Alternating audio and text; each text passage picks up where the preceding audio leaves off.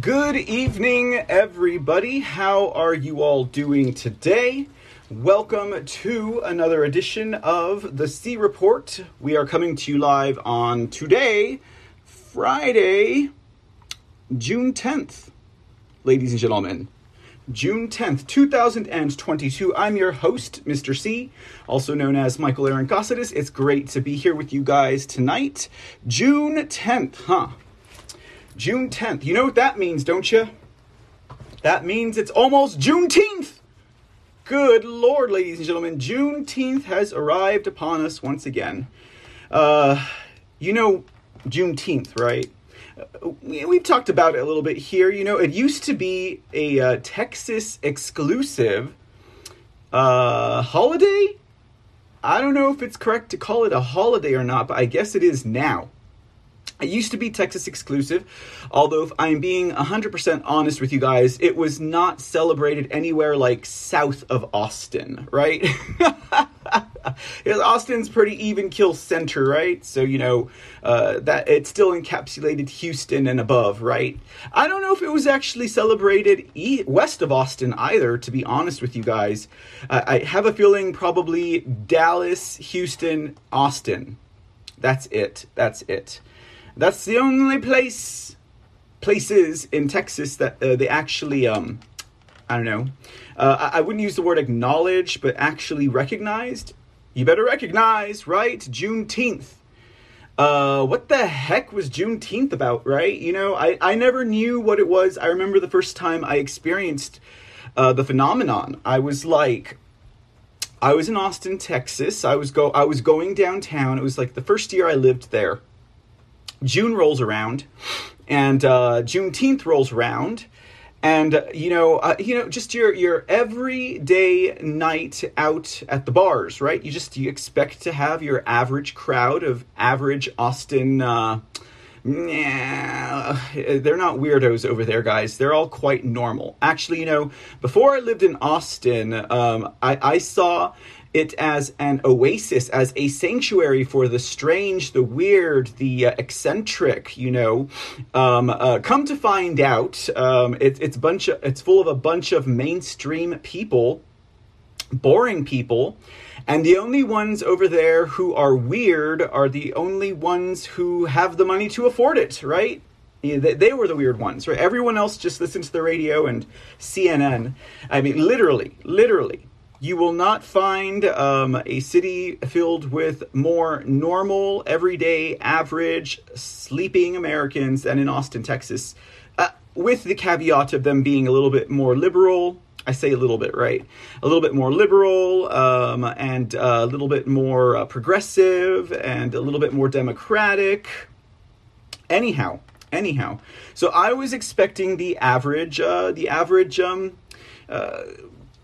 Austin night out, right? And here I go, and there is the traffic is crazy. For one, traffic is crazy this late at night, and then for two, it was packed like a festival. Except it was like a festival of like, you know, b-ballers and I don't know, gangsters and people with their pants halfway down their butt and hoop earrings, and it was quite the experience, you know, a bunch of hip hoppers and beboppers, you know. So, getting to my point, okay, I did not know that Texas had a state holiday. I don't even think it was a holiday then. No one got off of work, you know. No one knew about it. It wasn't pushed anywhere. It was never mentioned. Unless you were in downtown, then your friends would say, hey, it's Juneteenth, don't forget. Carry some mace, right? Oh, man. You know, I sound such a way right now. You'll see how I sound. Juneteenth is celebration of, I don't even think I have this right. It's like if Pride Month had a day, it would be for black people. And that... That made absolutely no sense.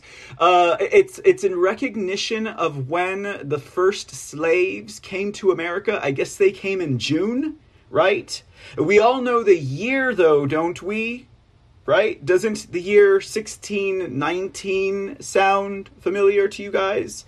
the 1619 project, maybe? Yeah, that's where that comes from, ladies and gentlemen. That's where that comes from. And so Juneteenth, guys, is here, basically. Let me see if I can't offer you guys like a more fitting description of Juneteenth. It is National Independence Day, and also known as Jubilee Day, Emancipation Day, Freedom Day, and Black Independence Day. But let's not forget, it's first officially called Juneteenth National Independence Day. Juneteenth is now a federal holiday in the United States commemorating the emancipation of enslaved African Americans. It is also observed for celebrating African American culture, originating in Galveston, although I never would have figured that. It is celebrated annually on June 19th in parts of the United States, apparently, since 1865. So where did they get this 1690? You know, what a conflation! They've lied about their own damn national holiday. Okay, so apparently it's 1865. So what is it with this whole 1619 project with systemic racism and, critical race theory and all this other crap? Well, I guess they just had to get in on the fun, because it was actually the 1619 project with the assistance of Senator John Cornyn of Texas, right? The widest piece of paper that you will ever come across, right? Like, that dude is paler than the ghosts in my machine, okay? But I guess that just goes to show that he's not a racist. Anyways, it's his fault that it became a Texas thing. And it's also his fault that it became a national holiday. Now, is it a bad thing to have one, the gays get a whole month and the blacks get what? 1 day in February and 1 day. Oh, wait, they have a whole month too, don't they? Never mind. Anyways, so, Juneteenth, right? Okay, but you noticed it was entitled Juneteenth National Independence Day. Now, why do you think that is?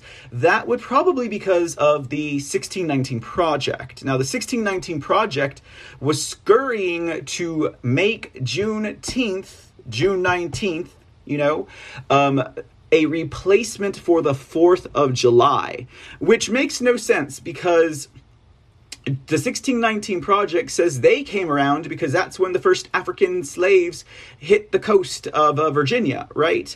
And then they're saying that June 19th, 1865 is going to be the real actual Independence Day. No, they want to go June 19th, 1619. You see how that makes no sense?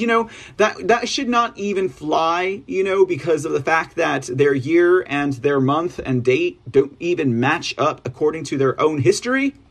It makes no sense, ladies and gentlemen. It makes no sense. But anyways, I'm just here to warn you guys that Juneteenth is coming, okay? Now, I never knew what that meant, because Juneteenth, like, why would you say Juneteenth, right? Why wouldn't you just say whatever the date is? June 19th, June 14th. Now, you might be wondering, why do I say June 14th? Well, because, in Austin, I think that's when they celebrated it.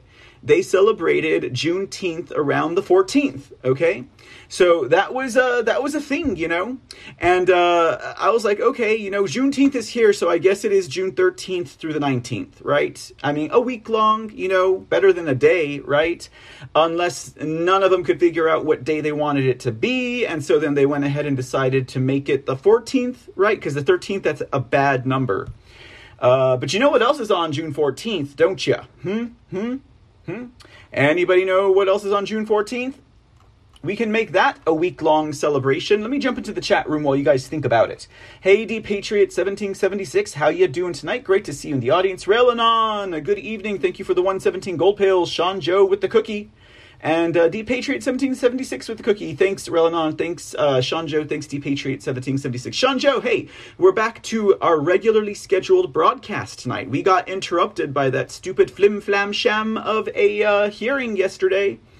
What was it? The Communist Kangaroo Court of Public Opinion against one Donald J. Trump? Uh-huh. That's what it amounted to, really. That's what it amounted to. More nails in their coffin is, I think, what it would be. Good evening, Disco Ball Chaser. Thank you for dropping the links into the chat room. Hey, Casual GG17. How's your night going? I hope it's well. They get the entire month of February in addition to 6-7. See, and that's June 17th, June 19th, June 14th. Make up your mind, right? Anyhow. Who's they, by the way, Disco Ball Chaser? Let's see. D Patriot 1776 says, Warminster, Pennsylvania's... okay. Well, that is a foxhole memo right there. Ding, ding, ding, ding, ding. Ding, ding, ding, ding, ding. You got it right, Disco Ball Chaser. June 14th is Teflon Don's B-Day. That's right.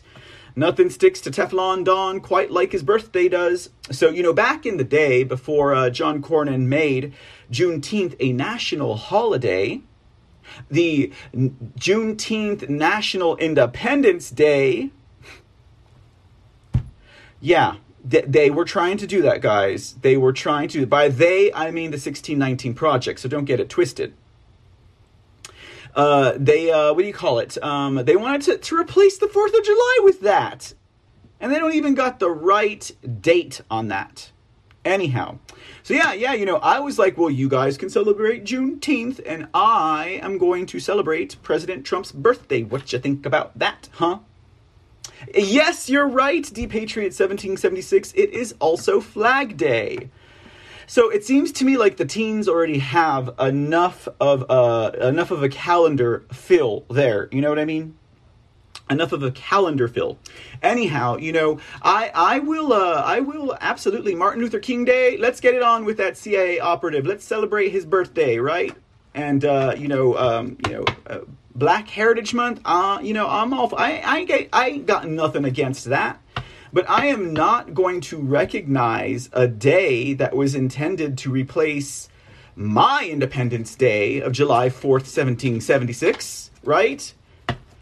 So I'm guessing that the communists, the Marxists, want their own Independence Day. And the funny thing about it is that, probably 3/4 of them ain't even black, right? They're I don't know, of Mexican descent. Unless they're in America, then they're all white people, which is, just retarded. It's retarded. Anyhow, guys, yes, so Tuesday will be President Trump's birthday. I wonder if we should do something special for that day. Just something to, drive people crazy. They'll be like, we think you, take President Trump a little bit too seriously, Mr. C. Yeah, just kidding. I don't know. But yes, it is quite appropriate. D Patriot 1776. How is it that the universe synced up those two dates in history? Flag Day and President Trump's birthday. Was there anything more appropriate? They were like, and on Flag Day, 19 whatever. Okay, on Flag Day, 1946. Flag Day, 1946. A baby will be born with a coif of golden hair and a complexion slightly orange. And the first words he will utter will be, MAGA. And know that he shall be the president who restores the republic. So it is written. The prophecies have spoken. The stars have aligned. Flag Day, 1946. I don't even know that Flag Day was around in 1946, if I'm being absolutely honest with you. Let's see here, guys. A Flag Day history. Okay, all right. So Flag Day started in 1885. All right. So I guess you know what? The prophecy has spoken. So it is written. Ladies and gentlemen, decades before the birth of the Republic Restorationist, Flag Day existed. Oh yeah, that's fun stuff. That is fun stuff. You know what? I don't know.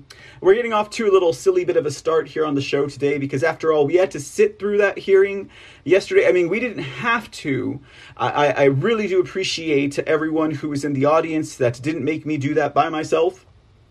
It was a joke, obviously. It's more nails in their coffin, like I said. And if you guys don't know what I'm referring to, obviously I am referring to the January 6th Unselect Committee hearing on the false flag Capitol riots, right? That's its official title over here at the C Report.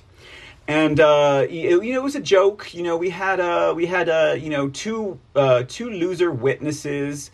One was they were both bold-faced liars, and one was a bad actor. We had a radical secessionist sympathizer, who still had ties to the group. What was it? The Republic of New Africa, right? And his Marxist friends over there in the state of Mississippi.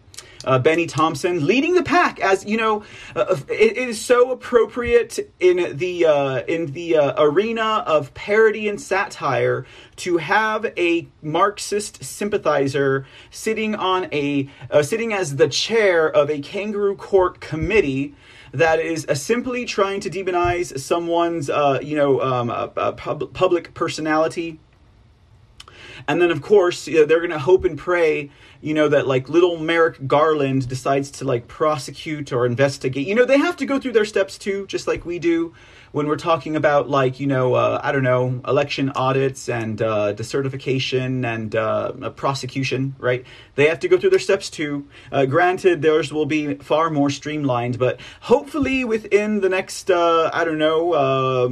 to 6 hearings, they'll trip themselves up pretty bad, they already have, which is ridiculous because, is this more evidence of the bubble they live in, or is this more evidence of the hubris and arrogance they have, or is this more evidence that they are just merely totally desperate?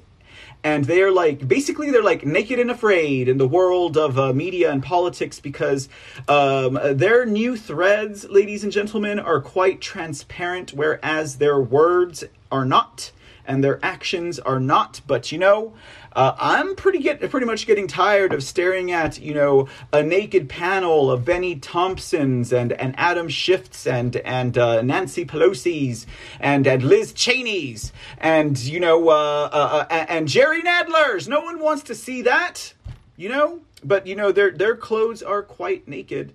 They just don't realize it. Everyone can debunk everything about this whole January 6th false flag riot, right? First of all, it was a false flag, And so it's been debunked numerous of times over, and if not debunked, it has definitely been exposed for being partisan and being very political, because what we would have to examine in that regard, of course, is all the thousands of hours of footage that they would not share with the American people, and then just boil it down to 2-second action clips of everyone's crotch in a commotion, right?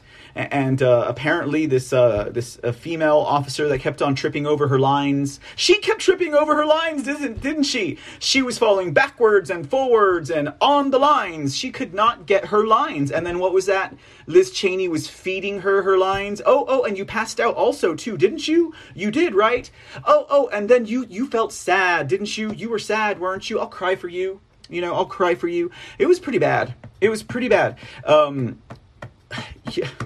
I just don't know where they find these people, but I guess you would have to search the lowest dregs of humanity in order to fill that position, right? Anyhow. So, exposed, as I was saying, because of all of the, who did they roll up? Who did they round up? They round up innocent patriots, right? There was not one single Antifa in there, or someone who actually caused harm. Yes, you had the mischievous ones, but the operatives, like that that QAnon guy with the shaman horns, that one, right? I should say the meth addict with the buffalo headdress, okay?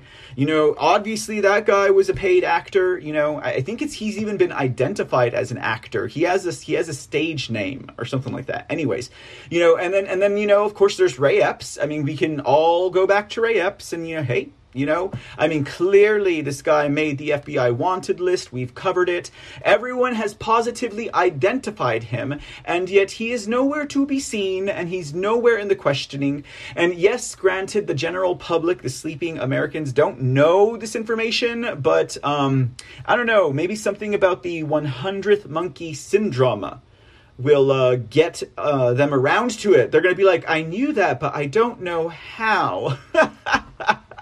Actually, they won't know that, but what they will know, they won't know the details. Ray Epps, right? QAnon shaman, the doors were unlocked, whatever. But what they will know is that somewhere in their subconscious, like, you know, a meta, like a spirit, soul, like whatever, subconsciousness, they'll know that it was a fix, or it was fake, or it was political persecution, right? Even though they may not have ever thought about it, or even though they might have been opposed to it back in January, you know, on the 7th, because that's probably about as much time as they focused on that event, because it doesn't concern them, and it had nothing to do with I don't know, the Kardashians or Cardi B Arthur or whatever, you know. So yeah, I think that's pretty much it. I mean, they're like, yeah, we know it was a sham, you know. Let me go back to my reality TV or whatever it is that they do these days. I'm not even sure that they watch reality TV anymore. Let me go back to my Netflix and chill, right? Something like that. So yeah, you know, so there's that, guys. It's a big sham. It's a big exposure. And, you know, as long as we're on the topic, right, we might as well get into President Trump's statements, because he released a battery of statements, and they all had to do with yesterday's hearing. You know, I don't doubt that President Trump was live truthing that entire hearing yesterday, and you'll see why I say that. Let's go ahead and pull the first one up. Oh wait, well, where are y'all at? Where are y'all at? There they are. There they are. Okay, let's see. I guess we're going to start at the beginning, and when we get to the conclusion, we'll stop. First statement. Many people spoke to me about the election results, both pro and con, but I never wavered one bit. Follow the facts and the proof. The 2020 presidential election was rigged and stolen. And look at our country now. Not pretty. Now, this statement, very fitting, and it is the perfect preface to the rest of his statements, right? Because what is the other thing that this unselect committee is doing? Communist committee. They are not focusing on the reasons why we Americans showed up to the Capitol that day. Now, of course, if someone were to ask me, I'd say, well, because my president asked me to. And then the next thing you know, I'd have Benny Thompson calling me and say, hey, could you say that for us at the committee? Could you say that for us in Washington, D.C., Mr. C? You showed up because your president asked you? But we all know that the reason why is because, obviously, we all bore witness to a rigged and stolen election. We all bore witness to a soft coup through elections and through deception of this country. We all bore witness to the coronation of an idiot, illegitimate, supposed president. Oh, wait, that wasn't until the 20th. My bad. But we knew the idiot prince was in the wait somewhere, right? Yeah, he was waiting to get his crown on. So yeah, so that's a perfect statement to begin his onslaught of statements, truths about last night's committee hearing. So let's just move on to the next one. Same group that brought you the fake Russia hoax. Oh, wow. Was it the same cast of characters? Well, by gosh and by golly, I believe it was. I don't remember Benny Thompson being there, right? I don't think Benny Thompson qualified for impeachment proceedings. I could be wrong. Someone correct me if I'm wrong, right? Because I'm about to go off on that. They're like, sorry, Benny Thompson. You cannot sit on this important historical moment because, well, we've got plenty of help. But for this one, they needed him. Because, how they like to do things backwards, and they like to tell you and be hypocritical and laugh in your face, They're like, let's get this Marxist sympathizer to lead this one, right? Let's get this a radical secessionist sympathizer to lead a hearing against this radical insurrection, right? When in fact it was Benny Thompson's friends who were wanting the insurrection, They were on the FBI watch list, as being dangerous, confrontational, and armed, right? We're talking about the new Republic of Africa, which had Benny Thompson, the man who was chairing last night's hearing, had they had their way, they would have taken what? Alabama through Florida for themselves, guys, and they would have made a brand new country right here in America. Of course, we all know that didn't happen, obviously. And then, Benny Thompson found his way into politics, right? Well, actually, he was already a politician. He was like a city councilman or an adelman, right, in Mississippi or something like that. And then, he just worked his way up the ladders there. He finally made his way to the top, chairing a committee, right? It just goes to show you there is no racism in this country.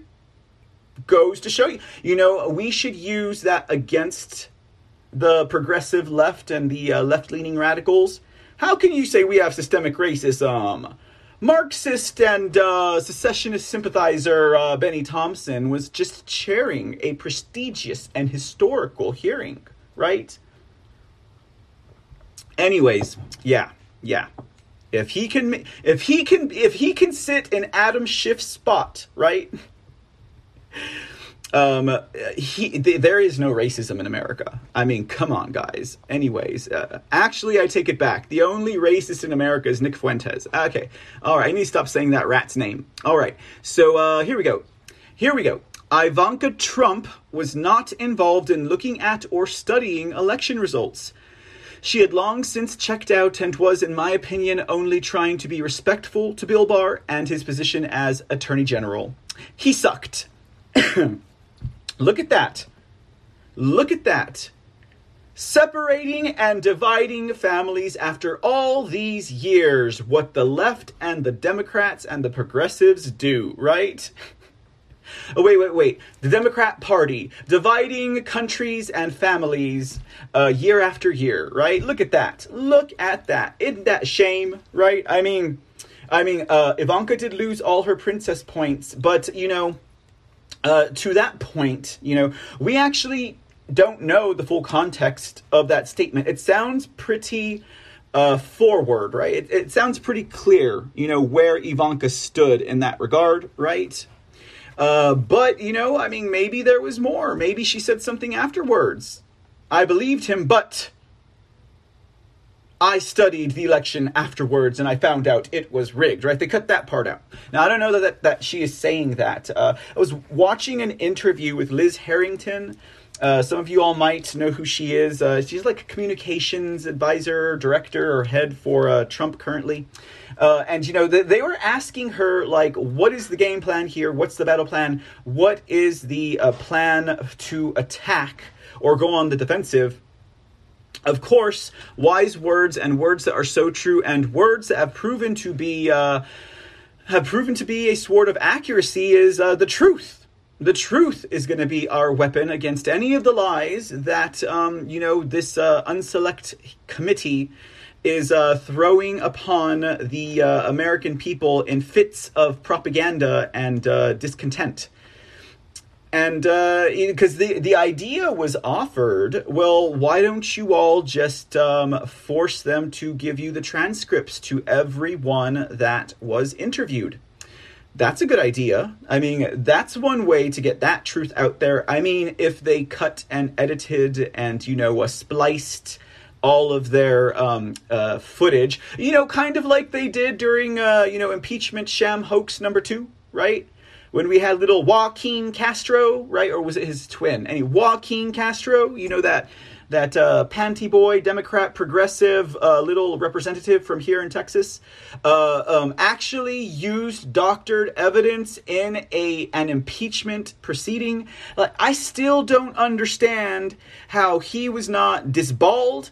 I don't understand how he was not impeached himself. I don't understand how he still maintains an office when it was proven that the evidence he used in his proceedings was 100% doctored against a sitting president. Oh, wait, Donald Trump wasn't sitting then, was he? Anyhow, that's not the point. The point of the matter is, it was a lie, it was false, it was fraudulent. And, well, that's San Antonio for you guys. That is San Antonio for you, okay? If you want to know what San Antonio's like and the kind of people that live here, God help me, that's the perfect example. They will use fraud, they will lie, they will cheat. You know, there's something about the, I don't know. It's weird. It's like everyone in this city has like low self-esteem and they don't give a damn about anyone else. All they care about is getting up on their own, right? And climbing that ladder. I don't know. I can't, maybe not all of them are like that here, but several majority of people. And it's like this subconscious thing. It's not even on the surface level, right? You might think they're the nicest person, but then they do something and it's like, ugh. Who hurt you? Anyways, enough about San Antonio. Let's get on with the next statement here. All right, let's see what this says. That's not supposed to be till the end. Okay. The so-called rush on the Capitol was not caused by me. It was caused by rigged and stolen elections. Now, I might have to get technical with that statement. And not that I am, we're adults here, right? We're civil in our matters of discussions and points of view. I would have to disagree with President Trump. But I know he's speaking for the sake of history and he's speaking for the sake of politics, right? Because he can't say what I'm about to say, right? He can't say what I'm about to say, which is everyone knows that the rush on the Capitol, it was not caused by a rigged and stolen election. No, that's the reason why everyone showed up. The reason why there was a rush on the Capitol is because that was a fixed and that was a planned, event. Okay.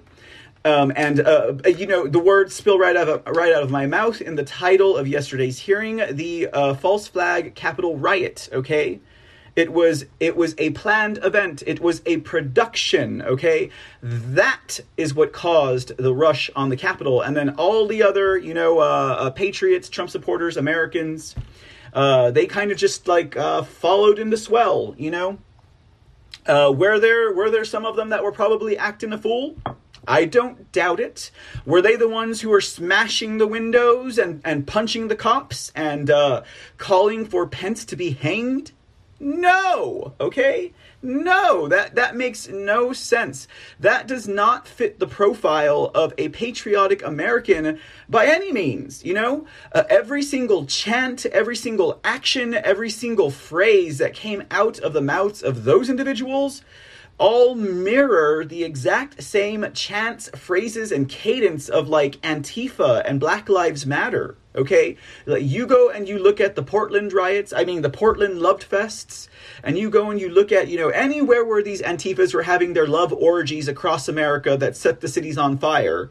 And then you go back and you listen to them, and it's like they are saying the same phrases. Like, they don't know how to break the mold. They don't know how to be, they're stupid, okay? These people are just so dumb. So anyways, that, my dear president, is what caused the rush on the Capitol. So we can agree to disagree, and that's perfectly okay. You're still my president. Let's see what this is here. It says, and I quote, "The unselect committee of political thugs, essentially the same group who brought you the now fully debunked and discredited Russia hoax and many others, refused to study and report on the massive amount of irrefutable evidence, much of it recently produced, that shows the 2020 presidential election was rigged and stolen. They want nothing to do with that topic because they cannot win on the facts. Cancel and deny, call it the big lie, is all they can do. Corrupt politicians. Well, incidentally, my dear friends, as this statement would have it, and I would recommend to anyone out there who's watching across the platforms that we're streaming today, if you have not heard of or been exposed to election fraud and all of the evidence that has begun to stack and stack and stack, not only have we covered all of that here at the C Report, but we'll actually be talking about that evidence tonight. The new evidence, which actually mirrors the same evidence that's been discovered in 2020. So, if you're out there and you don't know what I'm talking about, why don't you stick around, sit back a spell, because we are going to talk about some of that evidence tonight. And then this way, when someone tells you there was no evidence of election fraud in 2020 or ever, you can tell them, well, I saw this show on the internet, and there was this crazy bald guy in a lavender shirt that actually showed me the evidence. Well, yeah, we're going to do that again tonight, ladies and gentlemen, because that is what we do here at the C Report. And absolutely, it's like I said, the Unselect Committee couldn't be bothered to look into the election fraud. They couldn't be bothered to listen to everyone that was sending them the reports of these other FBI and federal agents and plants that were included in this whole Capitol thing. And that's not to mention any of the other paid operatives that were in the group, right? We haven't even really dug into a lot of that, like, kind of like how Soros was paying the Antifers and all of the progressives to go out there and riot and stuff, and then they're like, Soros hasn't given me my paycheck. Like, how do we know that some of that, wasn't going on there, right? How do we know that some of the Zuckerbucks weren't used to pay for those fools to be there, right? I mean, they had already gotten their CTCL, like, grants, hadn't they? Hadn't they? I'm pretty sure they had, right? For at least a few months, At least by a few months. Not all of them spent their money right away, just like the BLM people, they're spending it on mansions and stuff like that. But, well, there you go. There you go. Here's another fascinating statement from President Trump. Bill Barr was a weak and frightened attorney general who was always being played and threatened by the Democrats and was scared stiff of being impeached. How do you not get impeached? Do nothing or say nothing, especially about the obviously rigged and stolen election, or, to put it another way, the crime of the century. The Democrats hit pay dirt with Barr. He was stupid, ridiculously said there was no problem with the election, and they left him alone. It worked for him, but not for the country. Yeah, they got their way, right? They rigged their election. So why are they doing this to us? Well, it's because this is what they had planned all along, right? They had this planned all along. And they just needed illegitimate Joe to move the speed up there a little bit, right? They're like in three times the speed, 5 times the speed of what they would have preferred. And that's why it's so obvious what's going on now. But Bill Barr, there's still this entire idea, right, that Bill Barr is playing the part and he's a good guy. And, I'm not even here to contest that notion at all anymore. All I've got to say is if Bill Barr doing what he has done and the moves that he has made were to separate, the idea that Bill Barr was actually being a political activist for President Trump. President Trump's doing a pretty good job of defining that role, right? I mean, look, scared, frightened, weak, stupid, dumb, B-2 bomber, Bill Barr, the beluga whale, backstabber. Oh, wait, that was me, not President Trump. Well, he's doing an upstanding job of creating that space, right, between he and Bill Barr. I don't know. That's about all I have to say on that topic, if that's the case, right? But we got another, we have another Bill Barr statement coming up, but apparently my slides here got shuffled a little bit. The Unselect Committee has now learned that I, as president, suggested and offered up to 20,000 National Guard or troops be deployed in D.C. because it was felt that the crowd was going to be very large. Crazy Nancy Pelosi turned down the offer. She did not like the way it looked. Likewise, the mayor of D.C., had they taken up the offer, there would have been no January 6th. The Unselects have ruled Pelosi off limits, no questions. The hearing is another political hoax to counter inflation and election emancipation, right? Well, revealing the fraud, the lies being the side of the Democrats, indeed. And that point alone, right? First of all, Mr. President, I would have to have another disagreement with you. Now, I understand for the sake of optics, he makes a statement like the Unselect Committee has now learned. But Mr. President, they've known this the whole time. It is now that the sleeping American population, if they actually woke up for the hearing, right? Now they have learned. But this point alone should totally knock the wheels off the cart of these hearing proceedings, right? Like, the next 5 should not exist because if President Trump really intended for his base to riot and kill Mike Pence, why would he have offered 20,000 National Guardsmen to D.C.?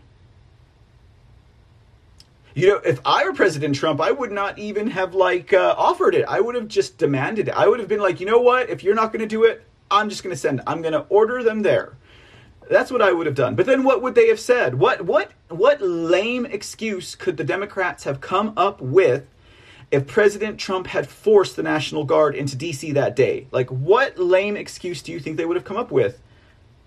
He broke the chain of command, or what? Like, he didn't follow standard operating procedures? Like, what on earth could it have been? I don't know. I would have forced them there. But I guess that also was not part of the plan, right? Like, even apparently, these supposed white hats have a plan. I say supposed, not because I don't believe that there are white hats, and not because I think they're bad guys. I mean, obviously they're white hats and black hats. I say supposed because, it's just, it's still one of those things that are up in the air, When you have crazy nutcrackers like Carrie Cassidy calling herself a white hat that works with the white hats and has for almost a decade, you kind of don't want to be associated with that, Anyways, enough about. There's another name I didn't mean to drop. Whoopsie. Okay, next statement. Bill Barr. There's my other Bill Barr comment. Bill Barr was a coward who would not let his United States attorney in Philadelphia, where election fraud was rampant, to even think about looking at it. See previously posted letter from U.S. Attorney Bill McSwain. I believe that by their inaction, others were told this also. Of course, McSwain was proven to be a pretty big fraud, right? But that's besides the point. Yeah, that's inaction right there, right? Offering the National Guard, that's not inaction. By definition of those actions, ladies and gentlemen, it's easy to understand. Okay, we got. I told you it was a lot of statements from President Trump. Here's another one. The Unselect Committee did not spend 1 minute studying the reason that people went to Washington, D.C. in massive numbers, far greater than the fake news media is willing to report, or that the Unselects are willing to even mention, because January 6th was not simply a protest.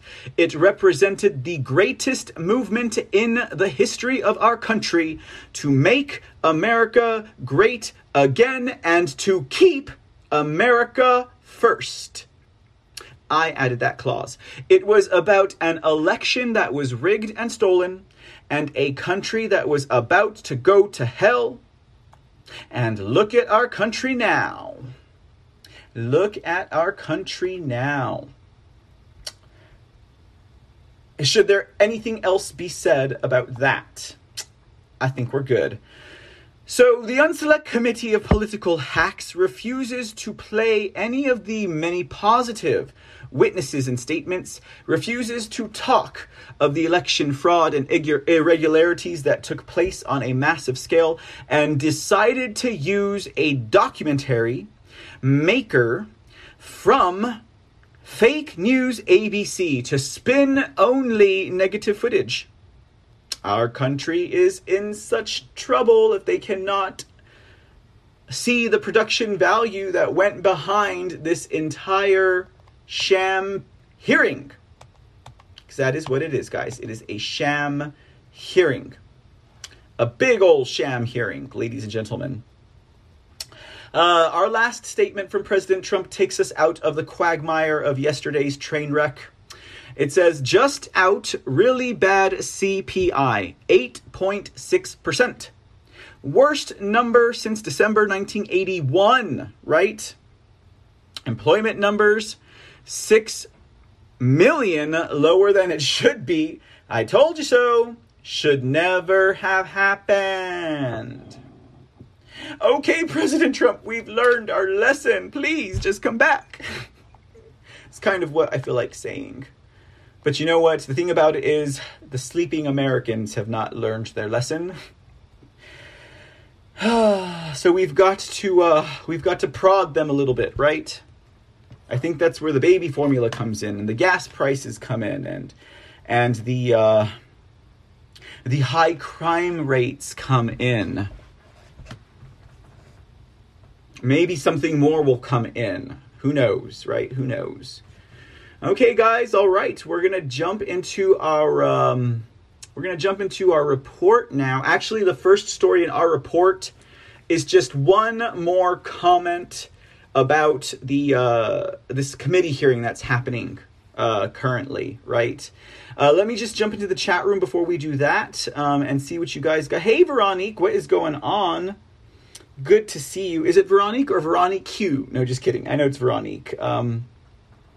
Veronique says, but you have... Where did it go? Where did you go? Where did you go? Oh, there you are. Veronique, where did it go? Where did you go? Now I am searching my... Okay, all right. Oh, you know what? Well, Veronique says, but you have Ivanka saying that she believes the results are legitimate. But that was actually not the start of that conversation. So let me go ahead and wheel right back on up. Yesterday's hearing was painful and unnecessary. Yesterday's hearing was a car crash in slow motion. Hard to look away.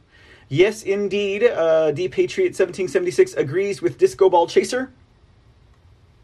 So there you go. Awakened Mom is in the house as well. Hey, Awakened Mom, what's going on? I didn't see you sneak in there. Let's see here. Awakened Mom says, Mr. C, I heard a radio interview with Elise Stefanik. She said that there are Republican representatives that are doing their own investigation. Oh, how interesting. Perhaps, mayhaps, somehow, somewhere, some way, they're going to have, like, their own committee hearing.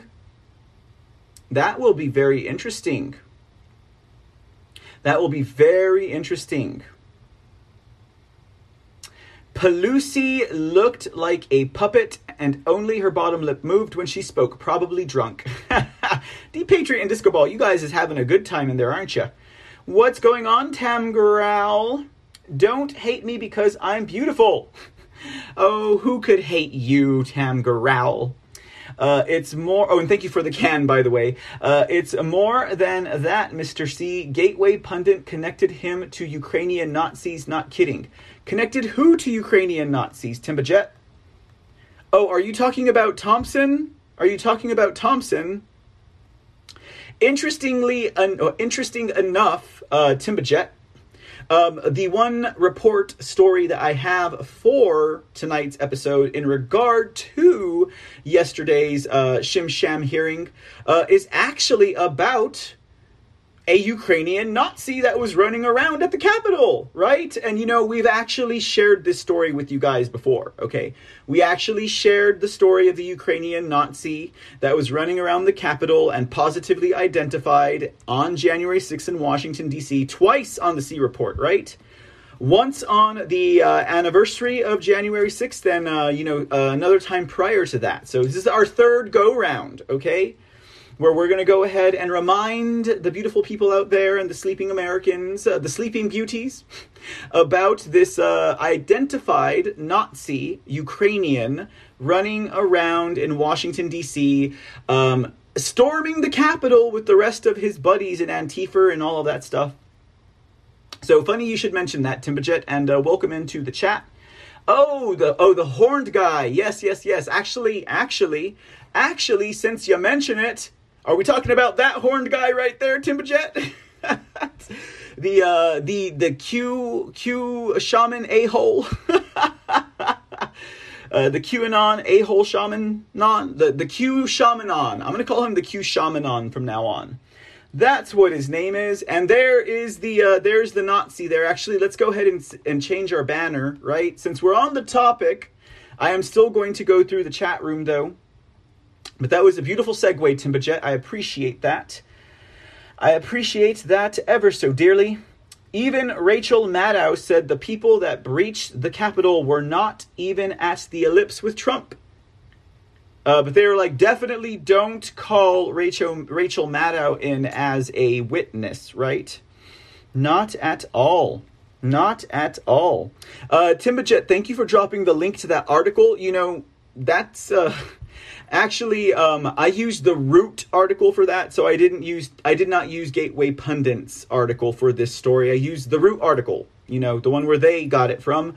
But they've republished that story like 3 or 4 times, and rightfully so. It's like why I cover it a third time is because obviously it's current. Obviously it's important to what is happening now. It's relevant, so we're going to talk about it again. This Hair Dibinya Ninya or whatever, like his name's, he has like a DYBYNYY name, you know, anyways. And then this guy here, Q Shamanon, the Q Shamanon. Mm-hmm. And if anyone gets a chance, watch Trump's NRA speech. You know, we can actually do a watch party for that, Tam Growl, because we didn't broadcast it because it wasn't announced, and I did not even think to check the NRA website to see if they were broadcasting it live. So I still need to do it. So anyone who wants to have a watch party for Trump's NRA speech, you know, if you saw it once and you liked it that much or you think it's that important, throw a 1 in the chat room. Anyways, let's see here. Tam Growl says, I'm watching it again soon. So yeah, maybe we should do a watch party. That way Tam Growl and myself can see it for the first time. Wait, you've already seen it, Tam Growl. Anyways, let's see here. What else do we got? Timbajet wants to see it for a pick-me-up. Something tells me that we should watch it. We should have a watch party. The family getting back together again to watch President Trump give a great speech. Yeah, D-Patriot 1776 says those clips they played were so short. Who knows what she said after the statement they showed? Exactly. Very cool. Very cool. Very cool. Yes, their interviews were indeed probably edited, right? You know, most of what was said hit the cutting room floor. The J6 committee hired a production person for the staged clown show. Indeed, they did. They wanted to make sure they got every angle exactly the way they needed it. Hey, Racing Ray 42, what's up? Welcome into the show in the chat room. Glad you're joining us tonight. Glad you're joining us. Let's see what else we got here, guys.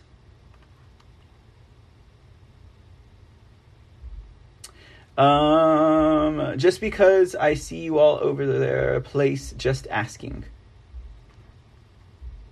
Oh, y'all guys, I don't know what Racing Ray said something, but it required clarification.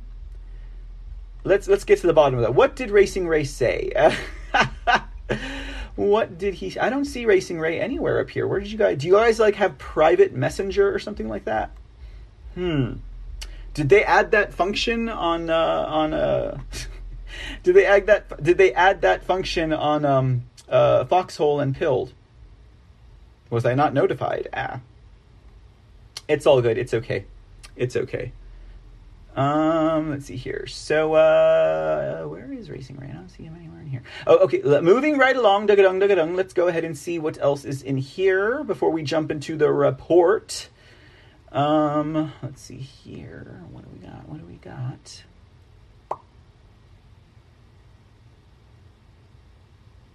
Sorry about the dead air, podcast listeners. Okay. And at that point, no one knew what Pence did or did not do. Again, I'm missing a piece of the conversation here. Okay, stupid election stuffs, guys. Stupid election stuff. Meta PHPM. Really, it never matters. It's all fraudulent, blue and red. Bless y'all. Later. I don't know what you're talking about, Meta. I'm going to assume you are just speaking to I don't know, a voice in your head. Sit right back and you will hear a tale of a frightful night. Tennessee Tim gifted the Hey, Tennessee Tim, what's up? Welcome to the show. I don't think I've seen you here before. I think I have that same tie. Oh, awesome. Very cool. We must have similar tastes there, Tennessee Tim. Thank you for the cookie, Shanjo. Much appreciated. Edwards testified that she was gassed with a chemical and taken and treated. Well, Capitol Police set off tear gas, wind shifted, went back on. The entire thing was just bad theatrics. Yes, Angel Wings, indeed it was. Indeed it was. It's good versus evil. Plainly and simply it is. Bill Barr put some restrictions on Wisconsin, though. And apparently Philadelphia. Wicked Mom, she said that will be out hopefully soon. Hey, Blonde Blue Lady Q, what's going on? Good to see ya. Awesome. No mugshot for Paul Pelosi. Yup, indeed. Heard about that one. 123 SKG. Good to see you as well. Victoria, thank you for gifting the shades. I appreciate you. Much love. Let's see here what else we got before we get into the report. Yes, that is the Ukrainian Nazi. Indeed it is. That is he indeed. His name is Sergei Dibnia, or something like that. Let's see. Well, that's doing pretty good in and of itself. Racing Ray, you're welcome, Racing Ray 42. I don't know what I did and or said. Much love to you, Blonde Blue Lady Q. Let's see here. I did not believe I said anything that required any attention. Oh, I don't know, something about elections and the blue and the red and all that stuff. And then I would love to hang out longer. I need to get to work. Well, I don't want you to get in trouble on my account, Mr. Tennessee Tim. But thank you again for stopping in and saying hello. Come on in again sometime.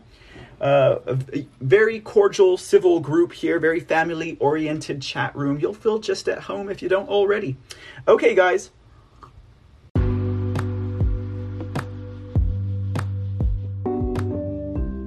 The C Report and all the shows on this podcast channel are 100% listener supported. We don't have corporate sponsors. We don't have independent sponsors. Our sponsors are you, the listener. So if you like the work we do and like what we have to say and contribute to the world of news and information and entertainment, please show us your support. Make a monthly donation to help sustain future episodes at anchor.fm/The C Report.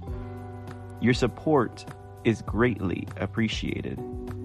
From 99 cents per month to $4.99 per month to $9.99 per month.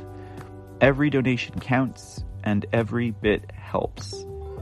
Show your support for the C Report and other shows on this podcast channel by visiting anchor.fm/The C Report. And thanks, y'all. Okay, clock has been reset. I know you guys are like, what the heck is Mr. C doing? Anyhow, okay, guys, so there we go. Yeah, I wasn't quite sure how to respond to your comment, Racing Ray, about the elections and the red and the blue. Well, yes, absolutely. The red and the blue. You're talking about the two wings of the same uniparty entity of treason and deceit that's been trying to destroy this country from the inside out for decades. Yes, I totally agree with that. Totally agree with it. And, well, you know, yeah, you could say this is the exact same. Yeah, it's not the elections, it's the parties, which I would agree with. You know, I would absolutely agree with, but it's through those rigged elections that they're doing what they can do, because otherwise it would be it would be an obvious and overt, invasion, a coup on the country, and they can't do that. They have to play everything by the book and dot their I's and cross their T's, even though, the ink they use is fraudulent and the paper that they use is counterfeit, Anyways, but yes, we can dive into that later on. Now, to begin tonight's C Report, we have here just the only story we're going to share, again, about this committee. One that's worth rehashing only because we have these political prisoners being held with no due process, it seems, at all, and of course in terrible conditions for simply walking into the Capitol. I know there are examples of some of them that are on camera not even participating in the chanting and the festivities of these operatives that were the primary cause of the violence. They're the ones that were breaking the glass. They are the ones that were picking up podiums and walking away with it. And yet they're not getting rolled up, much like Ray Epps, who has been positively identified in video and on camera, telling everyone, we got to get to the Capitol, we're going to go storm the Capitol, we need to do this, we need to do that, and knock down the doors, and being the main provocateur. This guy, Sergei Dibnya, was also positively identified. And in a stunning twist of events, he's not even American. He is Ukrainian. He is actually Ukrainian, right? He is wanted by the People's Republic of Luhansk, right? And people might be wondering, where have I heard about the People's Republic of Luhansk? Oh, that's the area that the Ukrainian armed forces, or lack thereof at the time, were killing all of the innocent people who identified as Russians, ethnic Russians, and then had a referendum to separate from Ukraine, not to join Russia, but to separate from Ukraine, and then suffered genocide, right, at the hands of Nazis, right, the Nazi fascist ultranationalists, who were declaring sovereignty over the people of the Donbass region, that is the Luhansk and the Donetsk, republics there and now. This man participated in the genocide, and yet he was here in America. I wonder why. I don't know the detail, because when I went searching for Sergei on the internet. And no, guys, I don't use Go Ogle. I was looking for Sergei to be tied to the colored revolutions over there in Ukraine, because we certainly had color revolutionaries present and accounted for during the Capitol false flag riot. Right, their color is orange. Okay, they had orange arm badges and orange stickers on their helmets so that they could be identified, by their other compatriots, right? So I was like, maybe the Sergei guy had something to do with the colored revolution of the Maidan, in 2014. Maybe that's why this guy is here, because maybe he helped plan or participate in it, and so they're using his color revolutionary expertise here. But, all I could find was information about him being involved in the genocide of the people of Luhansk. So I was like, all right, well, you know what? That's good enough for me. He's positively identified. They know where to find this man, So this article I got does not come by way of the Gateway Pundit. It comes by way of Yakova Pelbaum, who wrote an article that dispelled the myths and mythologies of some woman named Mary Fanning, who I don't know who that is. But here's what the article has to say about this individual, positively identified. I told you guys, his name is Sergei Debinya, right? What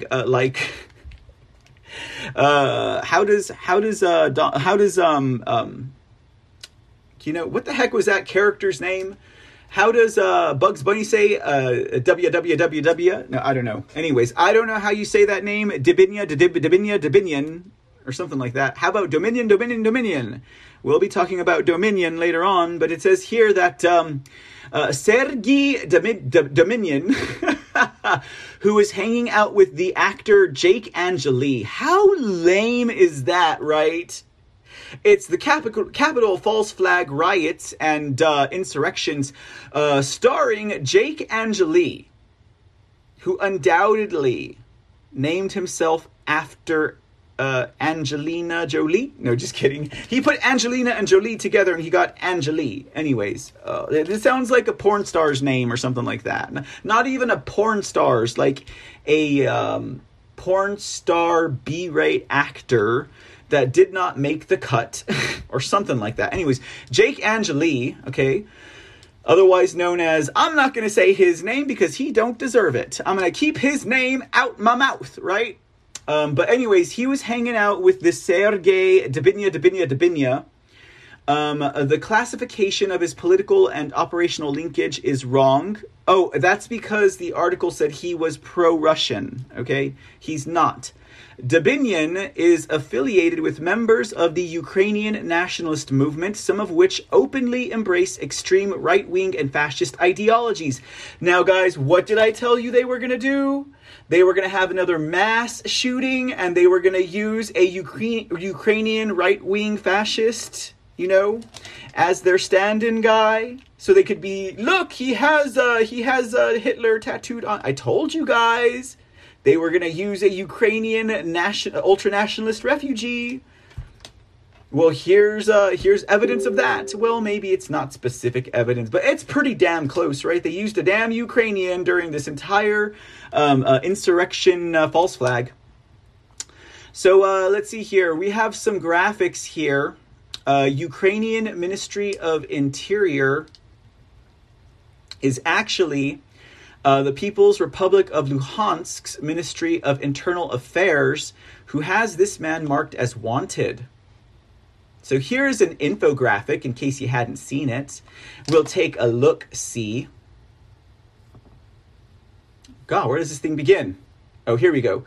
There is Sergei Debinyan in service with Ukrainian army, positively identified, right? Positively identified, this man is. Yeah, and there he is with his little, he got awarded, he was awarded, I think by Poroshenko, if I'm not mistaken. Poroshenko awarded him for his work in the Donbass, killing separatists. And there he is with the Q Shamanon. Okay. For everyone who is on the podcast, we're looking at several photographs that place Sergei Debinya in Ukraine. Oh, look, there is freaking that is Ihor Kolomoisky. That is Zelensky's baby daddy, ladies and gentlemen. I mean, not baby daddy. My bad, not his baby daddy. If they're gonna start saying, you see, Mr. C believes that men can get pregnant. No, this is President Zelensky's sugar daddy. Okay, there's a difference between a baby daddy and a sugar daddy. Let's not give the lefties any more clout than they are attempting to maintain.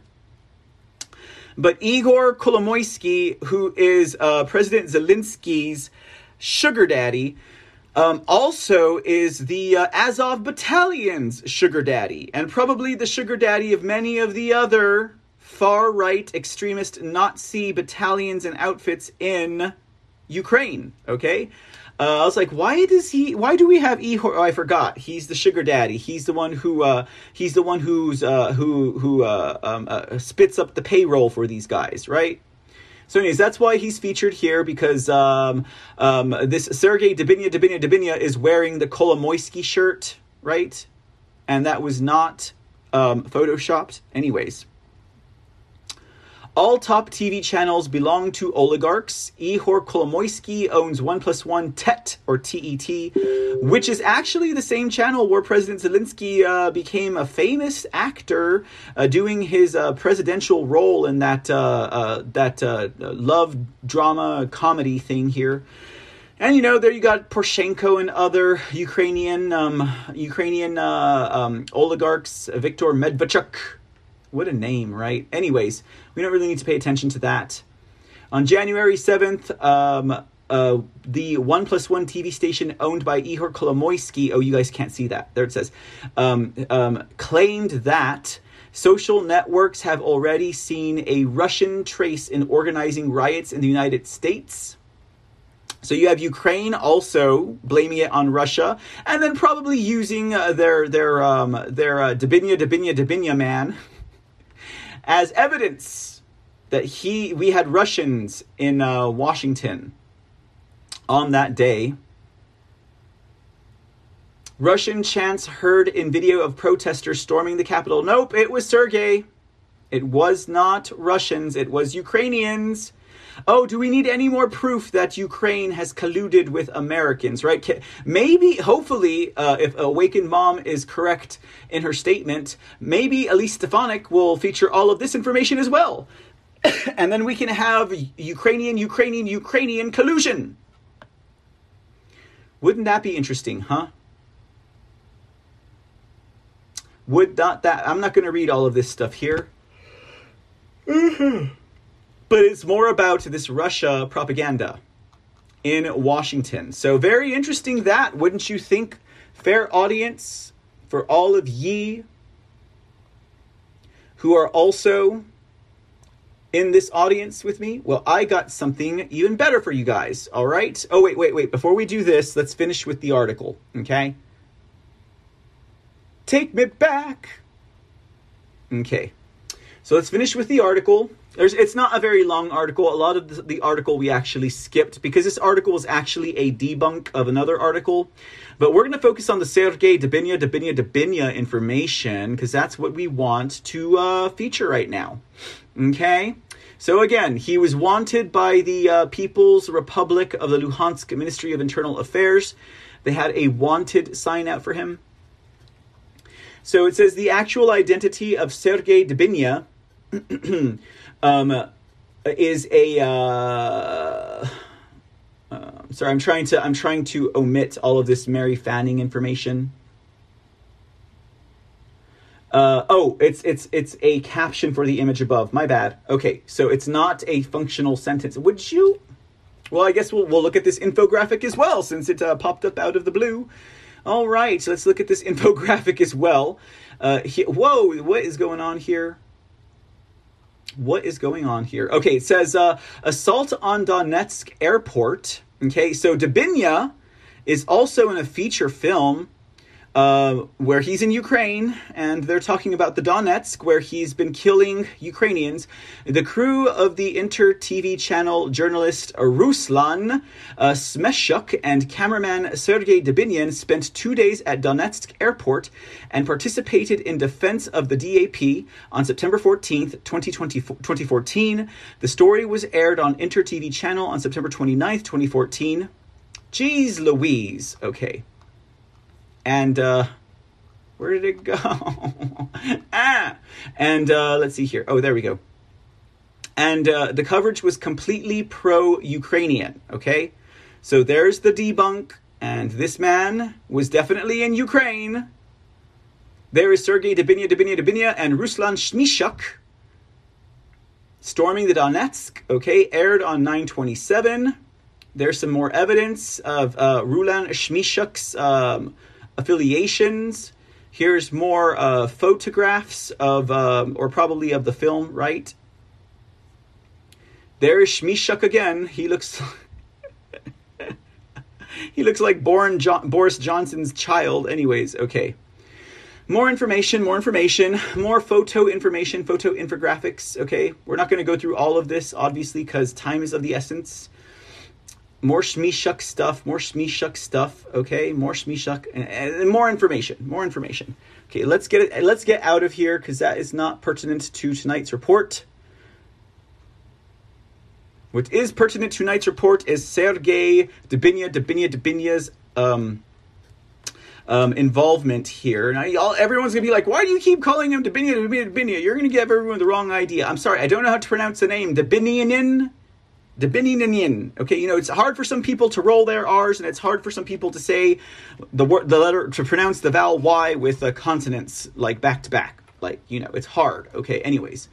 A deeper dive into Dubinyanin and 3 other related individuals wanted in the LPR arrest warrants. All 4 are Ukrainian nationalists.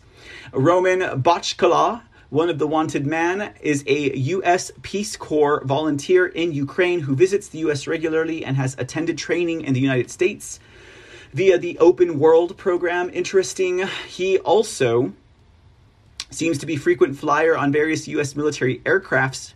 If you are still convinced about what these people really think about the Russians, check the messages on Roman's right-hand bandage. Okay, so anyways, there you go. That's the Gateway Pundit's root source for their article. Sergei is Ukrainian. He's positively identified, and yet he is not being extradited to the United States of America to stand trial for his participation in the supposed insurrection. But I guess they cannot get him extradited because if they were to do that, then it would just come out that it was a sham, right? It was a big old sham. But here is evidence for anyone who believes contrary-wise to the fact that it was a false flag. Okay? I could have done Ray Epps, but you know what? I figured why not do Sergei and give him another spotlight, another chance in the spotlight. Actually, what we're going to do now is do something even better. We're going to show you guys some footage of Dubinya running around Ukraine, shooting at Russian-backed separatists, that is, from the People's Republic of Luhansk. This is the footage, right? It's only 5 minutes worth of the whole thing, featuring Sergei, right? In case any doubting Thomases out there, in case any doubting Benny Thompsons out there did not believe that he was actually in Ukraine participating. Actually, you know, a fun fact: the footage we're about to see, where they're fighting at the airport in 2014, was actually the battle that gave the Chechens, their feared reputation, right? Like fierce as a Chechnyan warrior, right? Comes from this actual battle, where they gained their reputation at being merciless and terrifying warriors of Russia. Right, and fun fact. Anyways, okay, so let's just take a gander. And I do apologize outright to those who are listening on the podcast. You are about to get an earful of Russian and Ukrainian. There are no, and I repeat, no subtitles. So even my live stream audience is going to suffer a little bit, because they're going to be wondering, what the heck are these people saying? Well, this was aired on Ukrainian TV. There are no subtitles. Just focus on Sergei, and everything will be okay. Защитники Донецкого аэропорта, кадровые и добровольческие подразделения. В сложнейших условиях эти парни раз за разом отбивают атаки боевиков. Те даже прозвали их киборгами.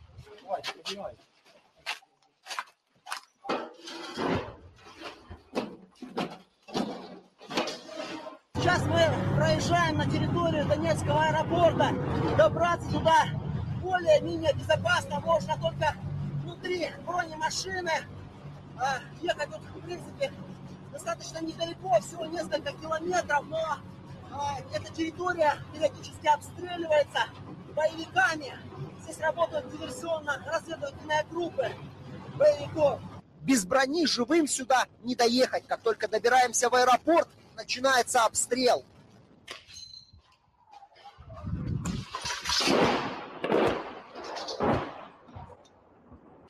Ну, кажу, стріляють постійно, переривів не буває. От і зараз ви чуєте. От, а так, да, бачите, блядь, побачили, коротше, що ми вийшли і стали міни класти сюди. Ну, а так, можна жити. Колектив, пацани такі, блін, всі наклали тих уродів, блядь. Ну, то таке. На территории аэропорта то тут, то там тела убитых боевиков. Силовики предлагали ДНРовцам забрать своих погибших. Даже гарантировали прекращение огня. Но те не забирают. Особенно много тел возле диспетчерской башни. За нее постоянно идут бои. Вышка важна тем, что имеет господствующую высоту. С него можно спокойно все осматривать и оглядывать. Местность. Плюс она является форпостом на въезде и выезде в аэропорт. Мимо нее проходит наша дорога жизни. То есть туда и обратно. Заходим в башню. Опять начинается обстрел. На этот раз, скорее всего, работает зенитка.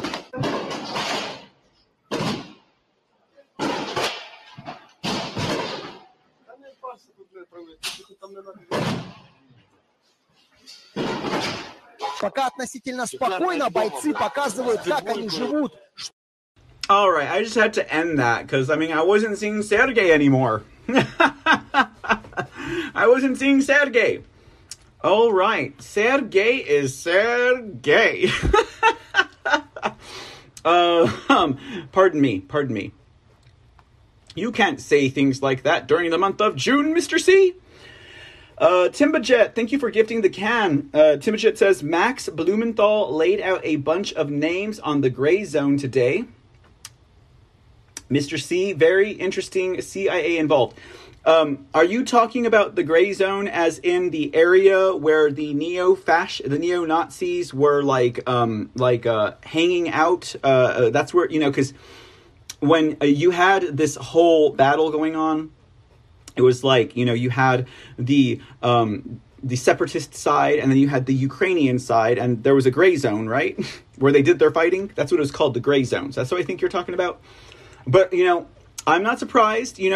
I could not find the article that talked about the generals and the retired or not, the American military people, but also, there was also Canadian and United Kingdom British who were actually over there advising the Nazis.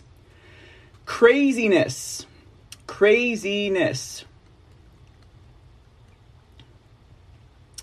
Let's see here. Don't write off Q Shamanon.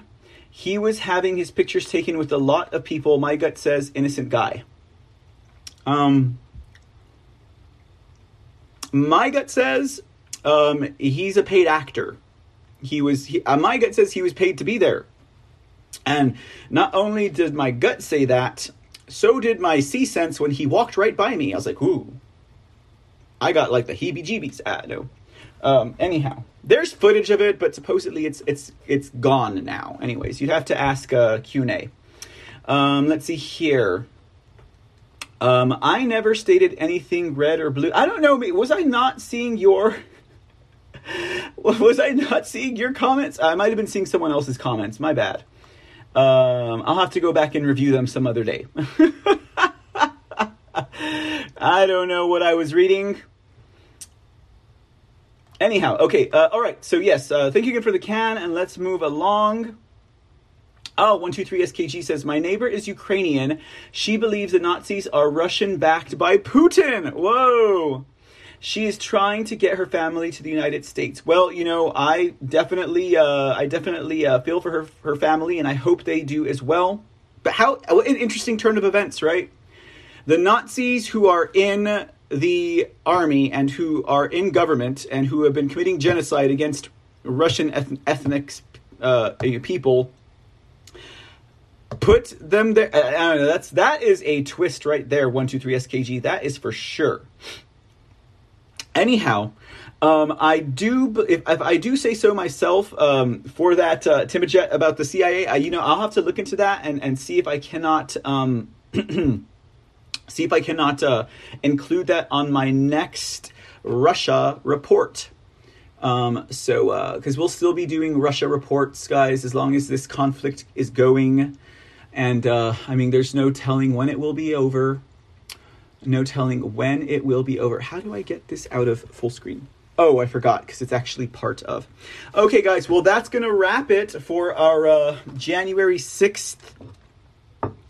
In your face, here's evidence you're wrong. Okay, that'll move us to our next story.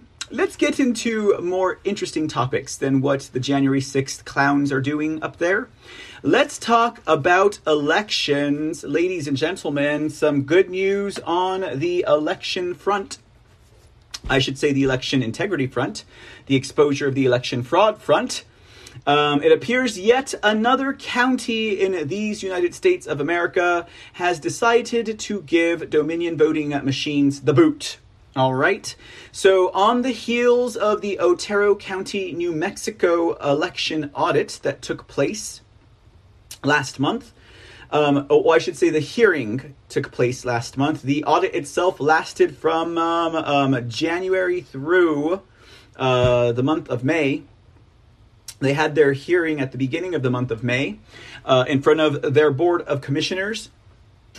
And after that hearing, it appears that the commissioners of the County of Otero have voted unanimously to remove Dominion voting systems from their county for elections. So good work. Awesome. Let us have a round of applause for the commissioners of Otero County. That wasn't the only move that they made, to be honest with you guys. What am I looking at here? Let's take a look at this article. Otero County asks to nix tabulators, drop boxes amid the audit findings. Very interesting indeed. Let's take a gander, guys. This is great information. This is a photograph from the hearing that took place earlier in May. It says, on Thursday, the Otero County Commission held a full day-long meeting to consider and act upon agenda items to secure elections in the county. The items, which all passed unanimously, will request approval to hand counting all ballots cast inside the Dominion voting system, to verify vote counts of machine after the June 7th primary. So at least in Otero County that will be taking place. It will request approval to discontinue the use of Dominion voting machines before the 2022 general election or primary, a midterm. And it will request approval to remove all election ballot drop boxes from the public square in an attempt to secure our election in 2022. Throughout the meeting, which featured New Mexico Audit Force leaders Professor David Clements and Aaron Clements, a handful of leftist attendees constantly interrupted and interjected throughout the consideration of new facts presented. Some of the new findings included stray marks on ballots counted as votes, possible fraud/digital manipulation, ghost votes, people who voted but do not live at registered addresses, and potentially other issues with Dominion tabulator machines. County Clerk Robin Holmes had to be brought into the meeting, in which she once again defended the alleged security of Otero County's elections. When presented with evidence of dead people voting in elections, as well as people registered at empty lots, Holmes insisted we can't go out to all of our 37,000 registered voters and go door to door. Regarding alleged fraudulent activity found by Clements, Holmes said, if they're doing this and they're finding this information, I'm saying, show me. Aaron Clements already has provided around 200 addresses and voters that have issues.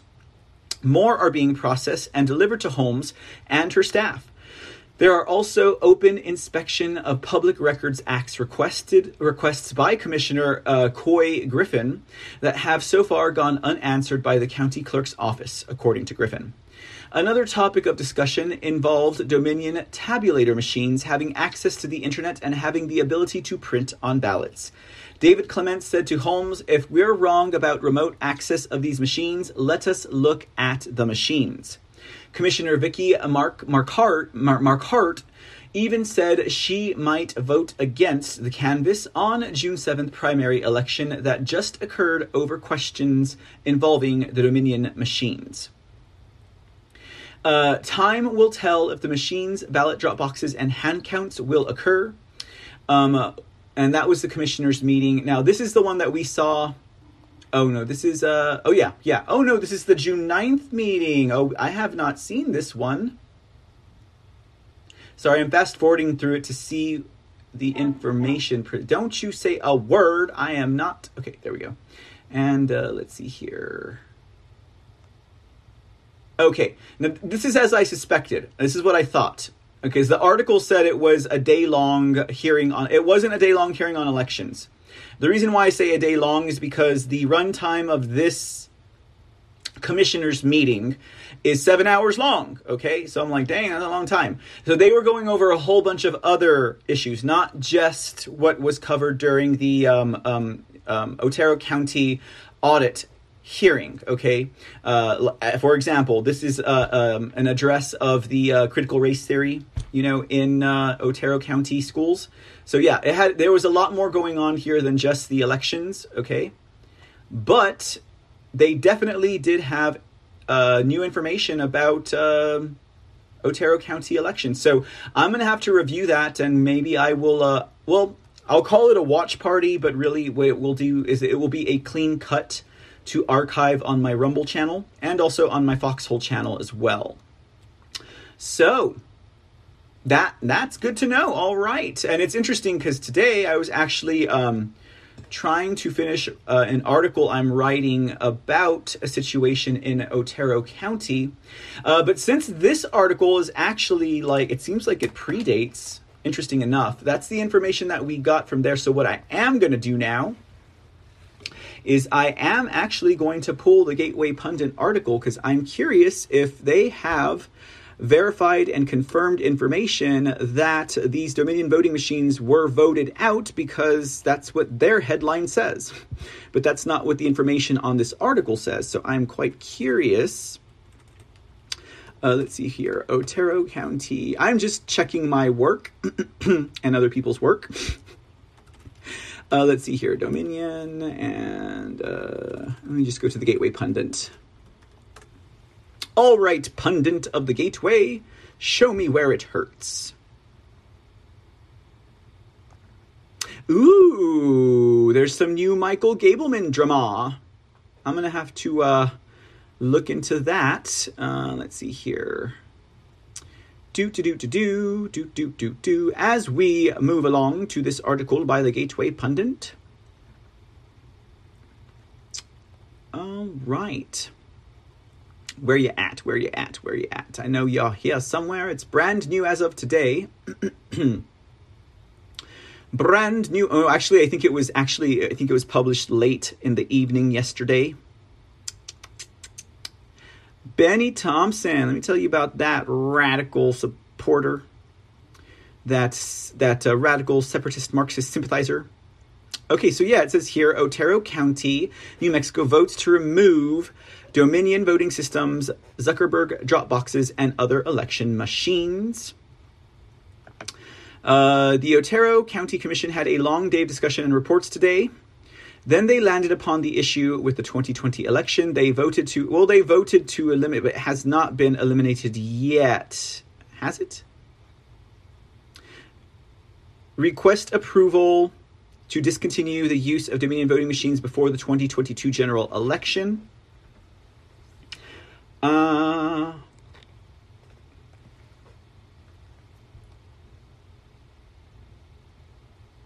Well, I guess that is a correct assessment, is what I would say. because the commissioners have to decide. I mean, the request of approval is what I'm like getting stuck on. Who are they? I guess they would have to request that from the Secretary of State, Maggie Toulouse-Oliver. But if they're making the request, I mean, at the end of the day, you know, it's federal, state, you know, county, city, you know, so I would say the commissioners have more weight on that decision than Maggie Toulouse-Oliver. Anyhow, well, you know, I will keep my eye on that to see what happens, guys. But that is good news because, again, just like, what was it, Tennessee, in the county's name is Williamson County, Tennessee. They've already removed Dominion voting machines actually from Williamson County, Tennessee. But let's go on to our next story. We're also going to be hanging out in New Mexico for our next story. Yes, ladies and gentlemen, it features this wretched swamp creature, otherwise known as the Secretary of Snakes for New Mexico, Maggie Toulouse-Oliver. Maggie Toulouse-Oliver. So, you know, a lot of people, believe it or not, were actually paying attention to the Otero County election audit proceedings, guys. And it's captured the attention of a lot of individuals, particularly in New Mexico. And it's starting to make its rounds on the national level. But apparently, Maggie Toulouse-Oliver was called out by several of the candidates who were on the primary midterm ballot because, I guess they just do people dirty in New Mexico, right? The article that I'm writing has to deal with the illegal drop box that was discovered in Doña Ana County, which is Santa Fe, basically.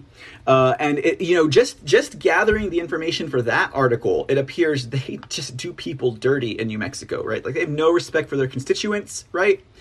So here is a little bit about that. Shout out to the Secretary of Snakes. Now, like I said, it came from several candidates who were on the primary ballot. So here you can see.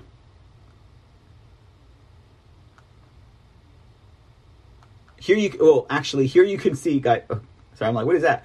Here are the signatures, right? These are the candidates who are seeking basically a fix to some of the election systems that Maggie Toulouse-Oliver employs in the state of New Mexico. Like, here are all the signatures. Okay, so if you want to know who they are, it's Jay Block, candidate for governor, Craig Davis, candidate for magistrate judge, Pete Golden, candidate for sheriff, Lawrence Griego, candidate for county assessor, Joshua James Ryan Lawrence, candidate for sheriff, Ethel Maharg, candidate for governor, Patrick Mooney, candidate for sheriff, Martin Rivera, candidate for sheriff, Ray Sharbut, candidate for magistrate judge, Audrey Trujillo, candidate for secretary of state, Judy Young, candidate for county commissioner, and Gregory Zanetti, candidate for governor. Now, New Mexico's election was this past Tuesday, okay? So I have not fished into the results for any of these candidates, but let's take a look at what they were asking of their current Secretary of State, who is also up for re-election, right? It says here, Dear Secretary Toulouse-Oliver, it has been brought to our attention that your office purchased a licensing agreement for rank choice voting by Dominion Voting Systems Incorporated. As you are aware, Santa Fe County and Doña Ana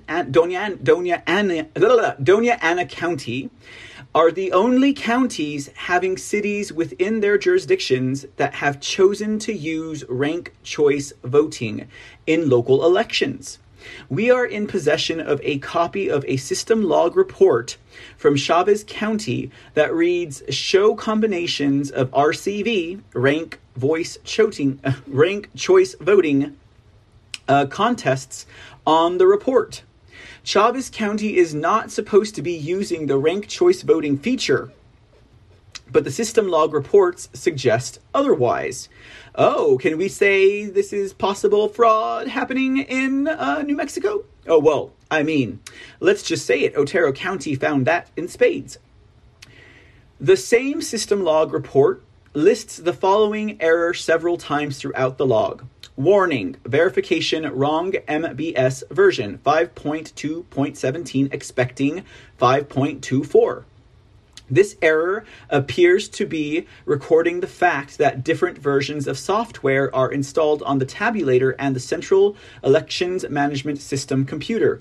This error did not alert or require any action on the part of election administrator who continued to process the election.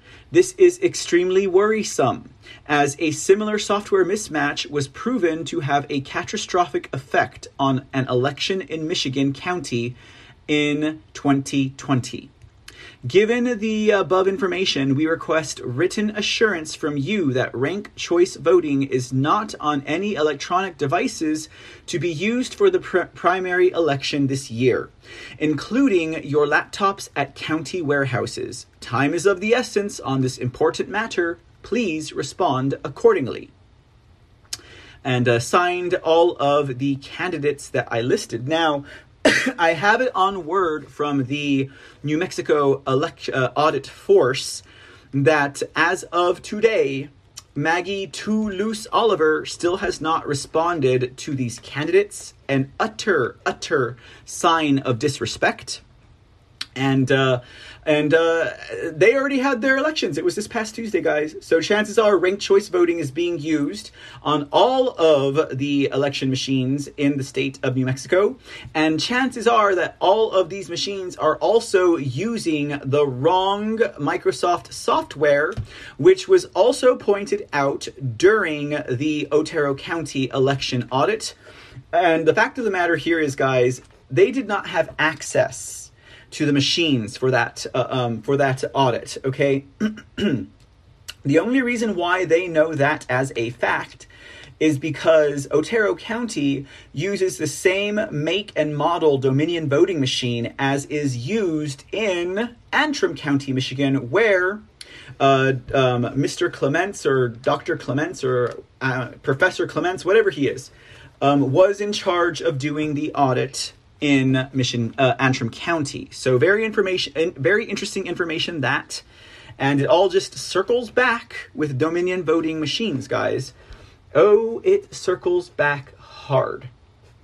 Now, there's that. If I get any more information about what happened here, I'll make sure to inform you all. But let's take another look at Maggie Toulouse-Oliver. She comes from the same stock as does Jocelyn Benson and Jenna Griswold and Katie Hobbs, right? They all hang out together at Jenna's retreat in Aspen. No, I don't know if that's a fact. But when we're talking about the secretaries of state that were born out of the Secretary of State project, which was a George Soros funded operation, they all come from the same cesspool, ladies and gentlemen. And we've seen Maggie Toulouse-Oliver. We saw the dirty tricks that she did to the New Mexico audit force when they were doing their audit. We saw all of the lies that she continues to spill. And also, in fact, through the New Mexico Audit Force's investigation and through Freedom of Information Act requests from the state, they discovered that this woman, Maggie Toulouse-Oliver, was also working with nonprofit organizations and Democrat operatives in what looks like voter data manipulation. In fact, it doesn't look like that. It clearly is that.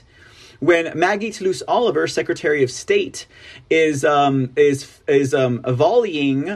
voter count totals between she and two Democrat operatives, and emails reveal that the reports have stark discrepancies. We're talking like 70% of the vote in Santa Fe County is present and accounted for at 11 a.m., Maggie Toulouse-Oliver gets the report, sends it over to someone else, and then all of a sudden, that report shows 0% of the vote was present at 11 a.m. And then stunning vote increases, like all of a sudden 20% of the county in Santa Fe, New Mexico, voted at 3 p.m. How can that's a lot of people to show up and vote at one time. 20% of any number in the thousands and thousands of people, right? Just to show up at the polls means like the lines were long and the lines went around the buildings for hours. Precincts were overwhelmed because 20% of our voting population showed up at 1 hour to vote. It makes absolutely no sense. So, and this is going between, operatives for the Democrat Party and for non-profit organizations, non-governmental organizations, that these data manipulations were coming from. Okay, so what's the deal, Maggie Toulouse-Oliver? Are you an activist Secretary of State? One would think so, ladies and gentlemen.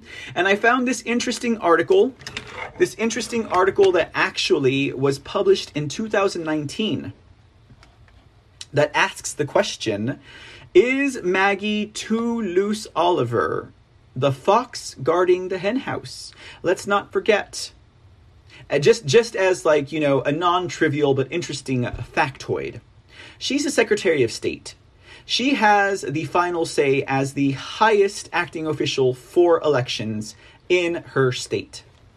So not only is she privy to being able to rig her own election, which it seems like she did, the Democrat operative that she was ferreting voting information, voting data and reports to, was also a candidate for the Democrat Party. That's pretty bad, guys. That is pretty bad. So when they say fox guarding the hen house, perhaps they really do mean exactly what they say. Let's take a look at this article. It comes from johnfornm.com. Yesterday, Secretary of Snakes Maggie Toulouse-Oliver announced her bid for United States Senate despite being up against Representative Ben Ray Lujan, the fourth-ranking Democrat in Congress. Keep in mind, this is 2019, guys, right? So she's still Secretary of State, but apparently now I guess she's decided to stay in that. Oh, or maybe she's still. Anyways, it says, it seems odd how confident Oliver comes across about her campaign, entitled even, especially with her deep-pocketed, well-connected competition. What does she have to be so overtly cocky about? But then it hit me. Of course, Maggie is confident in her bid for U.S. Senate. No other person in New Mexico has the authority she does to oversee elections in the state. If anyone were to have the power to suddenly add or subtract votes to a candidate's tally, it would be her. So I misspoke. She's not up for re-election. She's up for election in a Senate race. Now, by no means am I implying Oliver would rig an election, but many anomalies have been found under her leadership. Now, this is 2019, guys. This is pre-Otero County expose. Last election in New Mexico's very tight 2nd congressional district race, it just so happened Republican Yvette Herrell was up in the vote count late in the evening. However, the Secretary of State's office announced that ballots would cease to be counted until the next morning. Wait. This was 2019, y'all. This was pre-COVID conditions. Seems like Maggie Toulouse-Oliver might have already had the system down for the 2020 election. However, the Secretary of Snakes announced that counting would be stopped until the next morning. From the time counting stopped to when it resumed in the morning, there would be ample time for the outcome to flip. But be it organically or by the hands of the vote counters. Lo and behold, the next morning, ballots were miraculously found for Democrat Xochitl Torres Small in counties where Small lost handily, such as in heavily Republican Eddy County, only receiving 30% of the vote. But her absentee number was a much higher 54.7%, close to double. According to the report conducted after the election, these anomalies are not simply organic. Reviewing the historical returns in the CD2 district over the last 5 election cycles, the same degrees of variation between absentee votes and EV/ED votes do not exist in CD2 in any cycle. That's early vote or election day votes, guys. Do not exist in CD2 that's County District 2 in any cycle to the degree found in the 2018 race. Other major anomalies occurred, but the most malevolent of them is the 25% of absentee voters who requested ballots in Doña Ana County never returned them, a number that rarely reaches 5%. According to the report, it is probably the strongest purely statistical red flag present in this whole election of the possibility that someone was submitting absentee ballot applications for Democrats. There is also a significantly high number of duplicate applications where one voter supposedly submitted more than one absentee ballot application or submitted an absentee application after the absentee ballot had been received. Or the voter had voted in person. In many of these cases, the signature on the duplicate applications do not match each other. Since Xochitl Torres Small is now sitting in Congress and Yvette Herrell is not, you be the judge if the election was stolen, despite the major anomalies occurring across the board in the 2nd Congressional District. Maggie Toulouse-Oliver is the chief election official in New Mexico, and it is under her watch that election meddling seems to happen in this race. If this is indeed the case, Maggie Toulouse-Oliver could hypothetically help her own U.S. Senate bid against Ben Ray Lujan in the Democrat Party. This may or not be a reason she seems so confident in her long-shot race. Maggie's political activism while in office. Despite Oliver's job requiring her full impartiality in elections, she has meddled time and time again to try and secure her party more electoral victories. Most notably, she lost a New Mexico Supreme Court case where she attempted to reinstate straight party voting in the state. However, it was ruled unconstitutional. Maggie Toulouse-Oliver also helped shepherd through a bill this legislature that instituted same-day voter registration, even going so far as to pen an op-ed about it in New Mexico Political Report, a left-wing media site run by Progress Now New Mexico, with the instatement of same-day voter registration. It leaves open a massive void for a vast election fraud, especially since thousands of people cannot be vetted and put into the state's system at the time that unregistered persons show up to vote. The same-day voter registration leaves open possibilities for massive voter anomalies, much like what we saw in the 2nd Congressional District race, where it's highly likely that vast election fraud occurred. Most recently, Oliver has thrice rejected a citizen petition for a referendum to reverse New Mexico's recently passed overreaching firearm background check law. This rejection comes after 29 of New Mexico's 33 counties passed Second Amendment sanctuary resolutions, clearly the will of the people to not have burdensome, unconstitutional gun-grabbing laws. Thrice rejected! Toulouse-Oliver did for that petition for the referendum. Republican House Leader Representative Jim Townsend said that if the Secretary of State thinks she can dispatch a couple of letters and make this issue go away, she's wrong. I'm going to continue my fight to allow New Mexicans to have a direct say on this far-reaching legislation that will restrict their constitutional rights. Every option is on the table. Gun owners continue to fight Oliver's bureaucratic stubbornness, especially since the gun-grabbing law is wildly unconstitutional. It is her duty to listen to the will of the people, but since gun owners are not traditionally in her extremist left-wing base, she ignores them. Oliver's political bias against conservatives proves she cannot fairly oversee New Mexico's elections, much less her own for the U.S. Senate.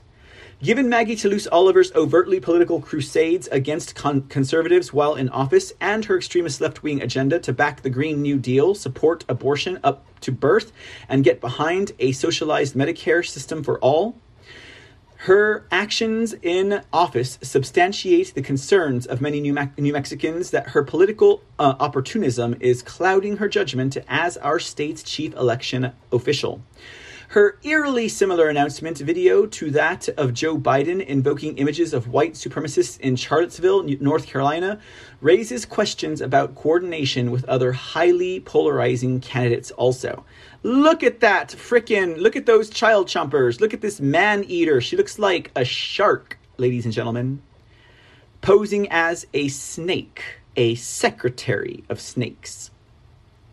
On Wednesday, Republican Party Chairman Representative Steve Pearce called for Oliver's resignation, saying, as the state's chief election officer, Toulouse is too loose with her leftist ways.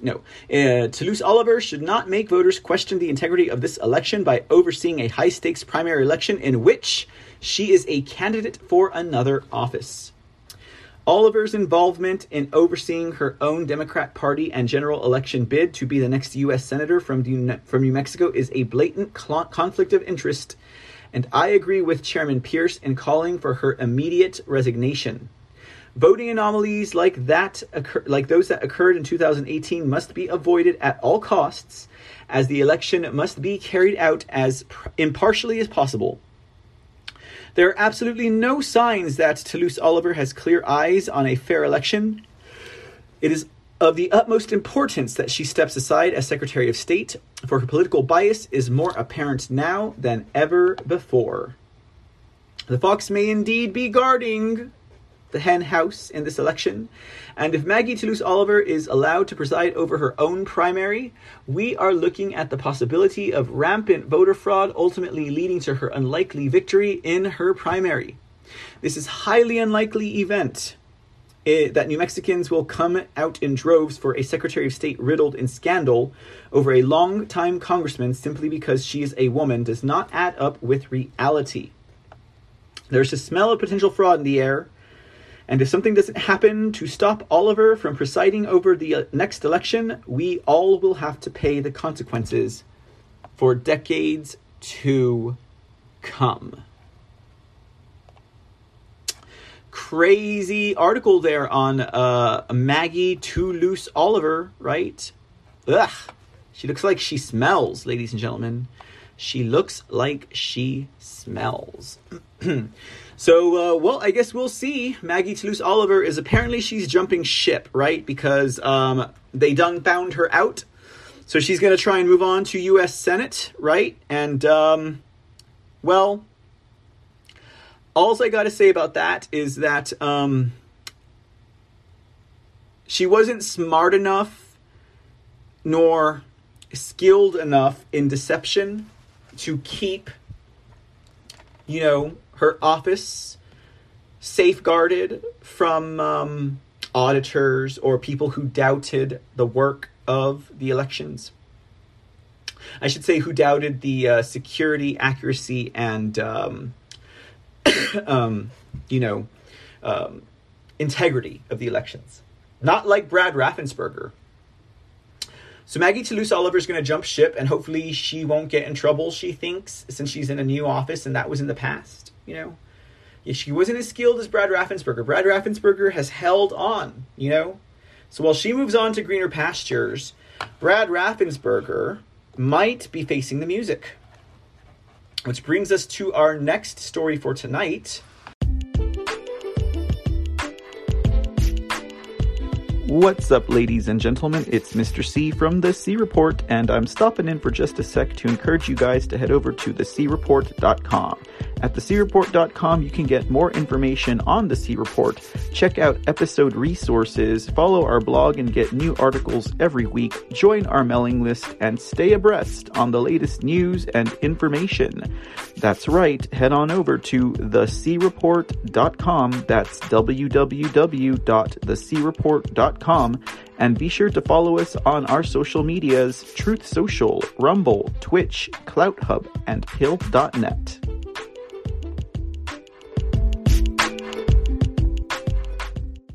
So our next story for tonight, again, talking about the election fraud that is now being unraveled in the state of Georgia right now for the Georgia primaries, okay? We can say this more declaratively than we can about Pennsylvania, because you guys know when it comes to Pennsylvania, I'm like, I told you! The Republicans are doing it too, right? Well, let's not focus on the parties for now, and let's focus on the fraud, okay? Because what has happened here in Georgia is that we have discovered that the machines seem to be rigging the vote somehow, and the ballots seem to be disappearing somehow. And how does that relate to each other? One would have to ask. Because it's like they got through the first 2 stages of their 3-stage rigging, right? They got the machines to give them the vote that they want, right? Those who are rigging it. They got the election workers, apparently, to vanish the paper ballots that were for the candidate that they did not want. Part 3, which they didn't get to, was the ballot dump of unlawful fake ballots that would have replaced the ballots that were tossed in order to make it match the machines, is what I think. They didn't get that far, and they didn't have to do it, apparently, because they done been found out. Now, when was it? On Wednesday, we covered a story about the ballots vanishing in Georgia, in Cobb County, in DeKalb County, and also in Fulton County. They had ballots, about 200,000 ballots vanish in Fulton County. In DeKalb and Cobb, it was half the ballots could not be found. And the election workers were scurrying around like crazy trying to figure out what it was. And you had Garland Favorito there. It was a VoterGA video. You had Garland Favorito there who was kind of like, well, can we do an audit right now? And so, they were trying to do what they could do. But of course, the election superiors there were stopping them. Now, just as I mentioned on Wednesday when we're talking about the vote fraud being uncovered in Georgia, it does indeed have to do with these 2 poor, unfortunate souls, right? That is Brian, I Can't Smile Kemp, or I Still Got the Smell of Stinky Abrams' Butt on My Lips. And, of course, the Secretary of Snakes, the Democrat in disguise, Bradford Raffensperger, okay? And it's very interesting, that we had a story just now previously with another Secretary of Snakes being eyeballed for possibly rigging their own elections. Well, it appears that Bradford has successfully rigged his own election. This still has to go before a hearing or a panel or a committee or whatever. But it's all out there in the blue, ladies and gentlemen. It's insane, really, when you think about it. So, does this have to do with the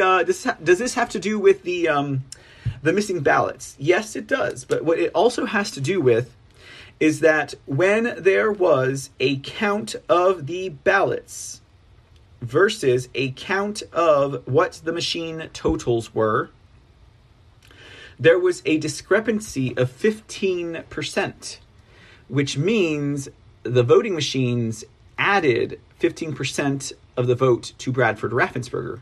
Now, like I said, VoterGA is the one who discovered this, and they have just been priceless in the work that they do in order to expose the fraud. So, the primary elections for 2022 in Georgia should not even be certified. But the Office of the Secretary of Snakes is already doing everything it can to certify the election. Actually, as of today, I don't even know if they certified it. But let's take a look at the press release from VoterGA about this fraud. Keep in mind, they're not calling it fraud yet, but it does say new hand count evidence shows Georgia voting systems now have added 15% to Raffensperger totals.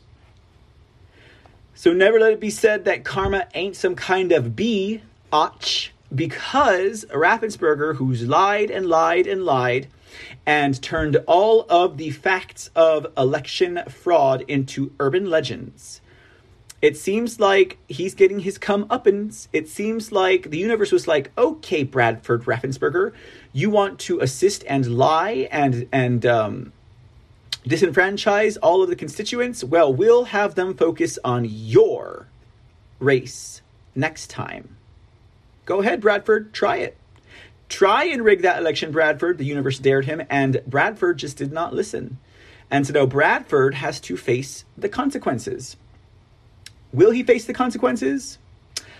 I don't know. You might have to ask all of the rhino lawmakers in Georgia if they're going to do anything about it. Let's take a look at this press release. June 9th. Oh, okay. Awesome. We're current, guys. VoterGA today exposed at their press conference a variety of voting machine counting failures in the Georgia 2022 primary. VoterGA first presented an election night graphic showing Georgia's voting system allocated 3,317 votes to Fulton County School Board District 7 candidate who was not on the ballot. That same graphic showed candidate Phil Chen with 0 votes at 10:12 on election night, even though he actually received 49.7% of the vote in the race. Chen has challenged the outcome of that contest. VoterGA also added more detail about the problems in DeKalb District 2 Commission race, where a hand count audit determined that the Dominion Democracy Suite 5.5 voting systems shifted thousands of election day votes from one candidate to another and selected the wrong winners to face each other in a runoff. They presented excerpts from a letter written to the DeKalb County Board of Elections by VoterGA co-founder Garland Favorito. It explained a variety of reasons that the irregularities could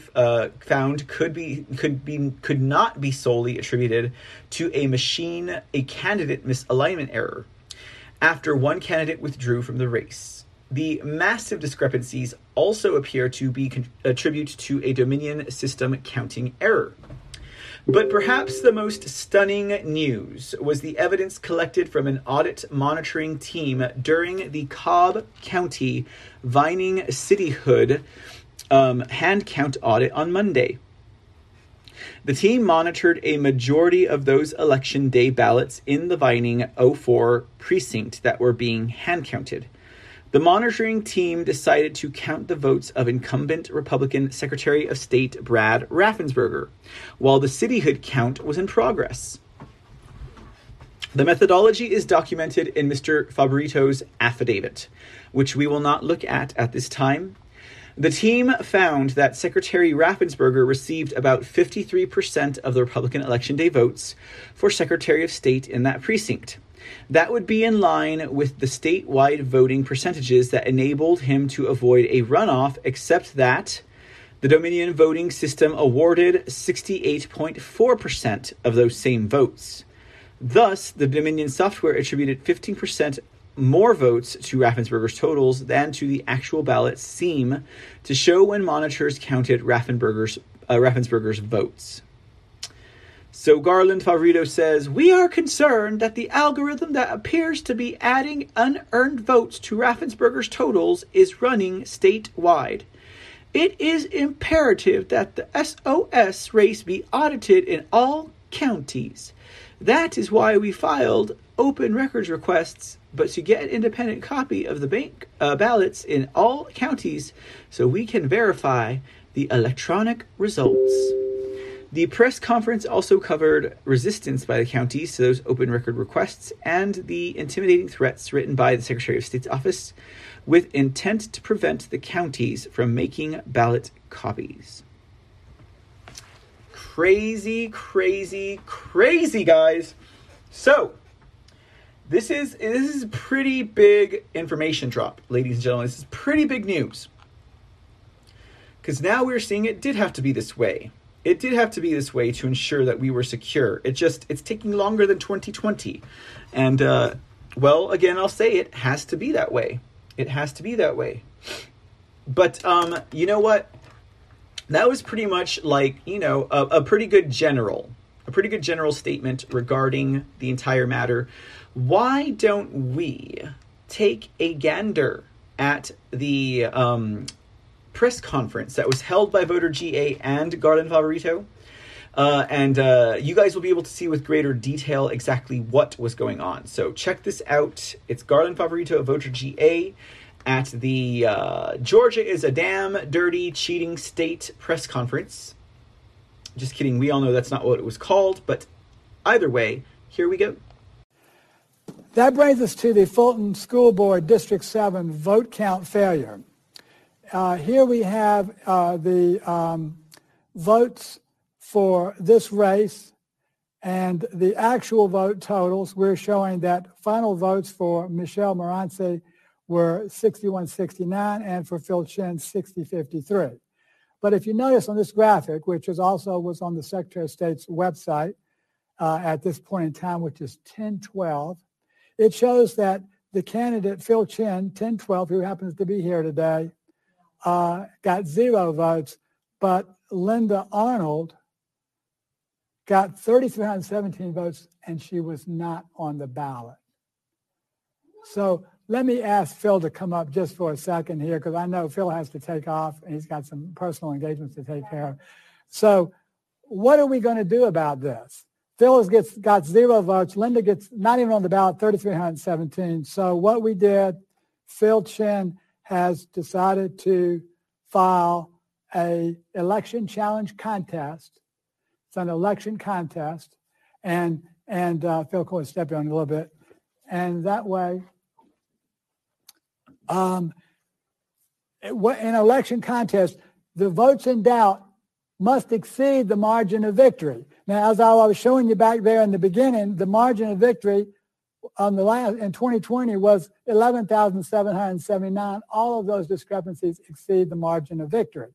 Now, fast forward, here we have a 3,317 vote discrepancy, and the difference in Phil's race was 116 votes, right? So as a result, Phil has filed this challenge. It has been, we have the file stamp copy today. I actually went on there with him because he is my school board representative for Hope to Be, and I, as a voter in that district, I feel that the voters need to step out as well and support the candidates. So Phil, I just want to say thank you for running. I really appreciate it, and we're behind you 100%. We're gonna try to. We just want to know the truth. That's right. We want to know the truth, what actually happened, and so we need to open those ballots and hand count that race. I want to move from there to the District 2 Commission. There was a major counting failure in the District 2 Commission in DeKalb County. And this started off, most of you have heard or seen about this. Candidate Michelle Long Spears, who came in third, had no votes in the precinct where she and her husband lived. They had 0 votes. So that's what started this. So as crazy as the last one in Fulton County we just talked about, this one, you probably didn't hear about that one, but this one you've heard about. This is how it started. She reported the problem to DeKalb County Elections Division, and they tried to run a machine recount and using the Dominion equipment, and the machine recount failed. So finally, they decided to postpone the certification very courageously and do a hand count audit of that District 2 Commission race so that everybody would know the truth about that District Commission 2 race. Now, in the meantime, I made an open records request for a copy of the ballots before they're sent to the clerk of the court and sealed. Right? We wanted to get an independent copy of the ballots, not ballot images, because we learned that the ballot images were electronically altered in 2020 and for the Fulton County results. They were prior to the certifying of the Fulton County results. So we want an independent copy of the actual ballots. And I did this in DeKalb County, in Cobb County, and many other counties. We'll talk a little bit more about that later. So when the district did the hand count, the board did the hand count, here are the results that came up. Take a look at these results. We want to compare the District 2 audit hand counted reports, which from June 3, which were the final numbers, to the original results reported by the machines on May 24th. As you can see up there, Michelle Long Spears only had 1,000 votes in District 2, but in reality, she had 4,000 votes when they hand counted the results. The machine failed to count 3,000 of her votes, and at least 1,500 of those were awarded to Marshall Orson, or maybe some 1,500 votes. Then we're just talking about election day here. So these discrepancies are so vast, they cannot be explained simply by reallocation of the votes. I'll talk a little bit more about that. In total, according to the hand count audit, the machine just simply failed to count 1,800 votes, just flat failed to count them with no explanation. So as a result, when the voting system, the Dominion voting system, said that Marshall Orson should go into a runoff with Lauren Alexander, in reality, after the hand count audit, the DeKalb County Board of Elections found that no, Michelle Long Spears should have been in the runoff with Lauren Alexander. So how did that happen? Let's recap. The current system failed to count over 1,700 votes, actually 1,800 votes. Now, that cannot be attributed to a ballot alignment mismatch. Now, what you're hearing from certain quarters and elections officials that, it was just a candidate alignment mismatch. One candidate got out of the race and the others were just it just threw it off. Well, that, as you can see, there are massive discrepancies across the board in every category, thousands of votes wrong. That is not attributable to a candidate alignment mismatch or a ballot definition mismatch. So what you typically see in a ballot definition mismatch, one candidate's votes are given to another candidate, and then that candidate's votes are given to a third candidate. It's pretty clear. You can see that. And it's pretty obvious that that's a mistake that needs to be corrected. But in this case, it was not a mistake that needed to be corrected. There's many, many errors. So this evidence doesn't match up, and it shows that there's a much more important discrepancy in the actual results. So it cannot be explained by that. In addition, if you notice that the results carefully, a ballot definition alignment, a mismatch between scanners and BMDs would show similar discrepancies for all in-person voting. But instead, these discrepancies are only extremely pronounced on election day, not on advanced voting.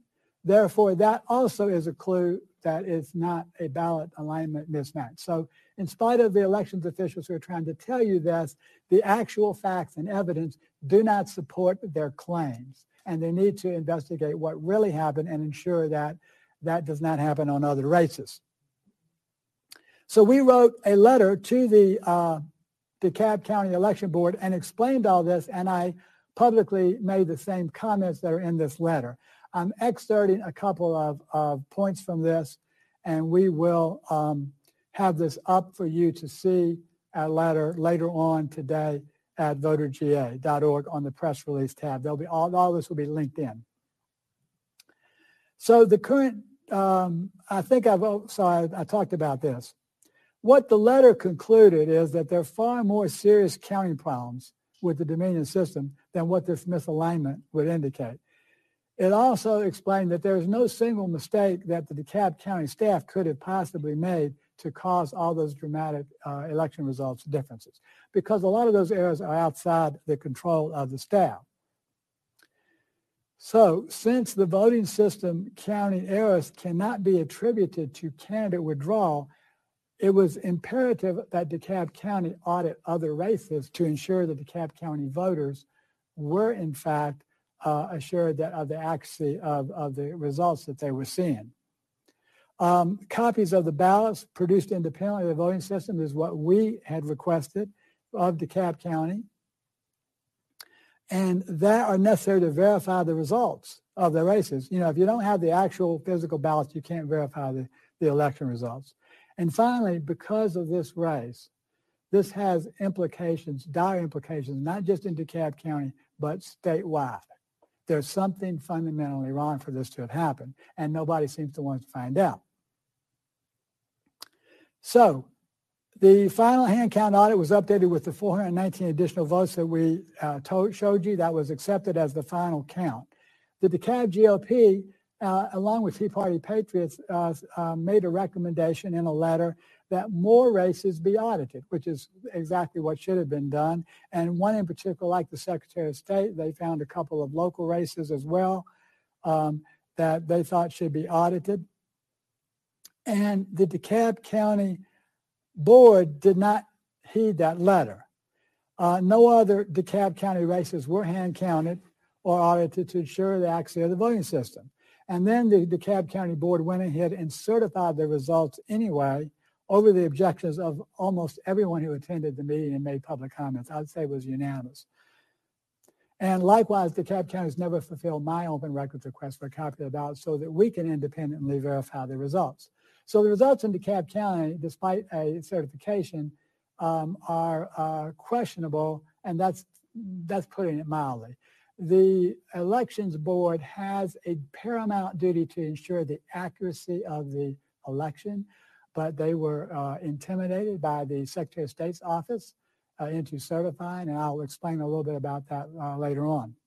They had a variety of threats.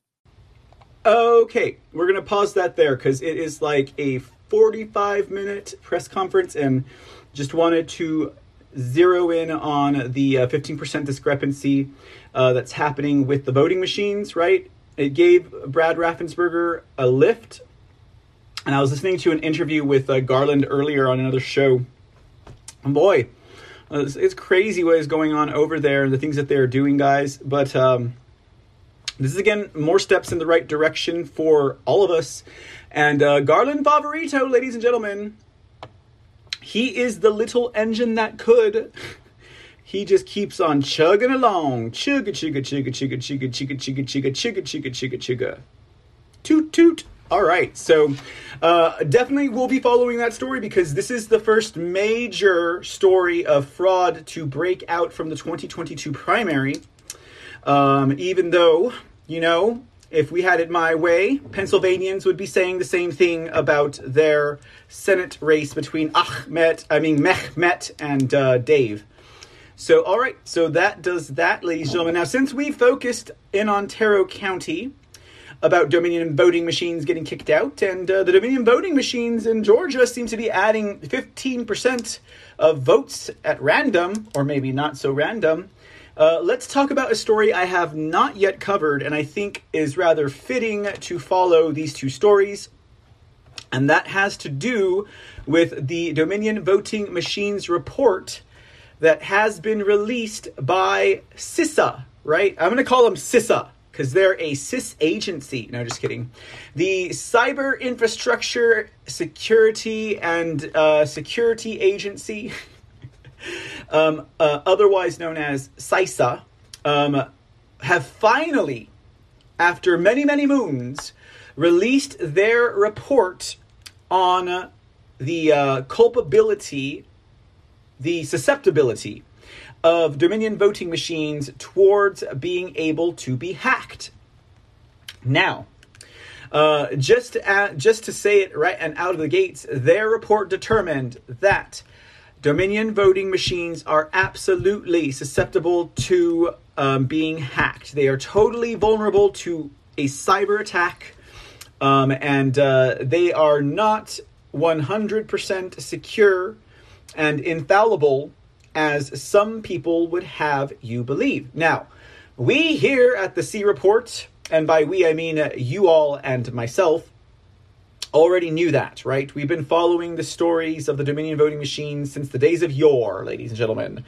For ages and ages, it has been known by a patriotic, awake American that the voting machine cannot be trusted to not be infested or infiltrated by crazy evil technologies with unknown agendas. Well, I think we all kind of do, guys, but finally CISA says something about it. Now, just to give you guys a little bit of backstory on this matter. Just to give you guys a little backstory on why CISA even decided to do a report, okay? Well, some of you guys, not all of you, but some of you, might remember an individual by the name of Professor J. Alex Halderman. Now, for any of you all who have been paying attention, J. Alex Halderman was hired by Democrats long about the year 2016 to investigate and write a report on Dominion voting machines to see if they were vulnerable to attack. So, Professor J. Alex Halderman, funded primarily in chief by Stacey Abrams and the Democrat Party of Georgia, got to work finding out about Dominion voting machines. Now, what do you guys think the impetus for that investigation and report was? Well, ladies and gentlemen, it was exactly for the reason so that should Professor J. Alex Halderman discover that Dominion voting machines indeed were susceptible to attack, that they could use that report against President Trump in the event that he secured his seat in office for a second term. Well, ladies and gentlemen, Professor J. Alex Halderman gets to work doing this report, and he finishes it. And the results of the report are so astonishing that they are sealed by an Obama-appointed judge in the state of Georgia. Then comes 2020, and there is evidence of massive election fraud throughout these United States of America. And then there is a panel of lawyers who fight earnestly with every ounce of their being and with every bit of knowledge that they have been imparted with, that go to court and they do declare that the Dominion voting system machines helped rig the election of 2020. And then that Dominion voting system machine company, otherwise known as Dominion Voting Systems, unleashes a perilous onslaught of lawsuits for defamation, with billions and billions and billions of dollars tacked onto it. And the lawyers lose. And now they are still facing their days in court.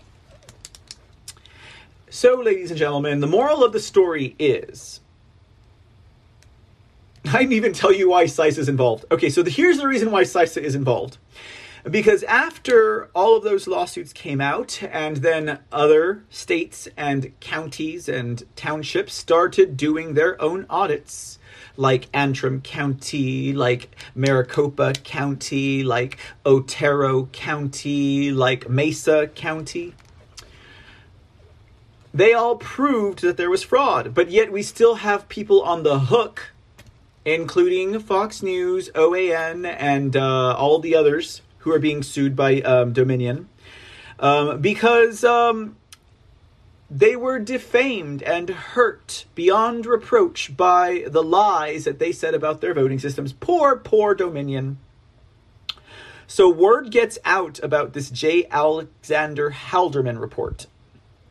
And what happens is people try and get this judge to unseal the report. So the judge reviews the report, and the judge is so taken aback by the information that is in this report from Professor J. Alexander Halderman that she sends a copy of it to CISA. So CISA says, well, judge appointed by Obama, I guess that it would be okay to release the report, but first, we need to do an investigation and do a forensic search in these machines and see if what we find, the Cybersecurity Infrastructure and Security Agency, if what we find matches what J. Alexander Halderman's report found, just to be sure before we let the public know what happened. So the judge says that the report shall remain sealed except for the copy she's sending to CISA, and pending the findings of CISA, they'll see what they're going to do with the J. Alexander Halderman report, again paid for by the Democrats, that proves that the Dominion voting system machines can be hacked and are not secure and are vulnerable. Which, with this information coming out, unless the judge who is overseeing the trial of Mike Lindell, Sidney Powell, Rudy Giuliani, OAN, and the likes, unless that judge is exactly like the Unselect Committee, he will pay attention to the fact that a federal agency just released a report that says these machines are susceptible to hacking, which should mean that they were not defamed by any of the defendants in those litigation proceedings. We'll see how that goes. Something tells me that CISA is going to keep Giuliani and Lindell and Powell on the hook. But nevertheless, CISA releases a report that says, oh yeah, Dominion voting machines are susceptible to hacking. Let's take a look at the report. And here it is, ladies and gentlemen of the jury. Whether you want to read it or not, you will. Vulnerabilities affecting Dominion voting systems, ImageCast 10. This advisory identifies vulnerabilities affecting versions of the Dominion voting system's democracy suite, ImageCast 10, which is an in-person voting system used to allow voters to mark their ballots. The ImageCast 10 can be configured to allow a voter to produce a paper record or to record votes electronically. While these vulnerabilities present risks that should be mitigated as soon as possible, CISA has no evidence that these vulnerabilities have been exploited in any elections. Hold on to that thought, right? Exploitation of these vulnerabilities would require physical access to individual ImageCast 10 devices, access to the election management system, or the ability to modify files before they are uploaded to ImageCast 10 devices. Oh, that's right. What you would need for that, CISA, are, I don't know, Wi-Fis and modems. Oh, and let's not forget, maybe the wrong software that all of these counties, including in New Mexico and including in Georgia and including in Michigan and including in Arizona, have been using for their elections. The wrong software. Not only that, software that is not protected, software that does not have a firewall, software like Election Suite 6 from Microsoft. Yeah, we've been through this before, guys. We've been through this before. It says jurisdictions can prevent and or detect the exploitation of these vulnerabilities by diligently applying the mitigations recommended in this advisory, including technical, physical, and operational controls that limit unauthorized access or manipulation of voting systems. Many of these mitigations are already typically standard practice in jurisdictions where these devices are in use and can be enhanced to further guard against exploitation of these vulnerabilities. Affected products. The following versions of the Dominion voting system ImageCast 10 software are known to be affected. Other versions were not able to be tested. ImageCast 10 firmware based on Android 5.1 as used in Dominion Democracy Suite. Voting system version 5.5-A. And ImageCast 10 applications versions 5.5.10.30 and 5.5.10.32 as used in Dominion Democracy Suite voting system version 5.5-A.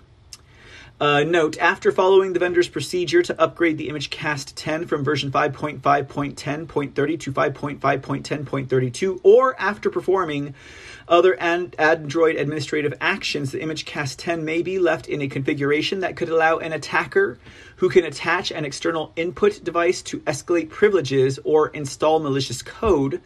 Instructions to check for and mitigate this code are available from Dominion voting systems. Any jurisdiction running ImageCast 10 are encouraged to contact Dominion voting systems to understand the vulnerability status of their specific implementation. Let's see here. Improper verification of cryptographic signature CWE-347.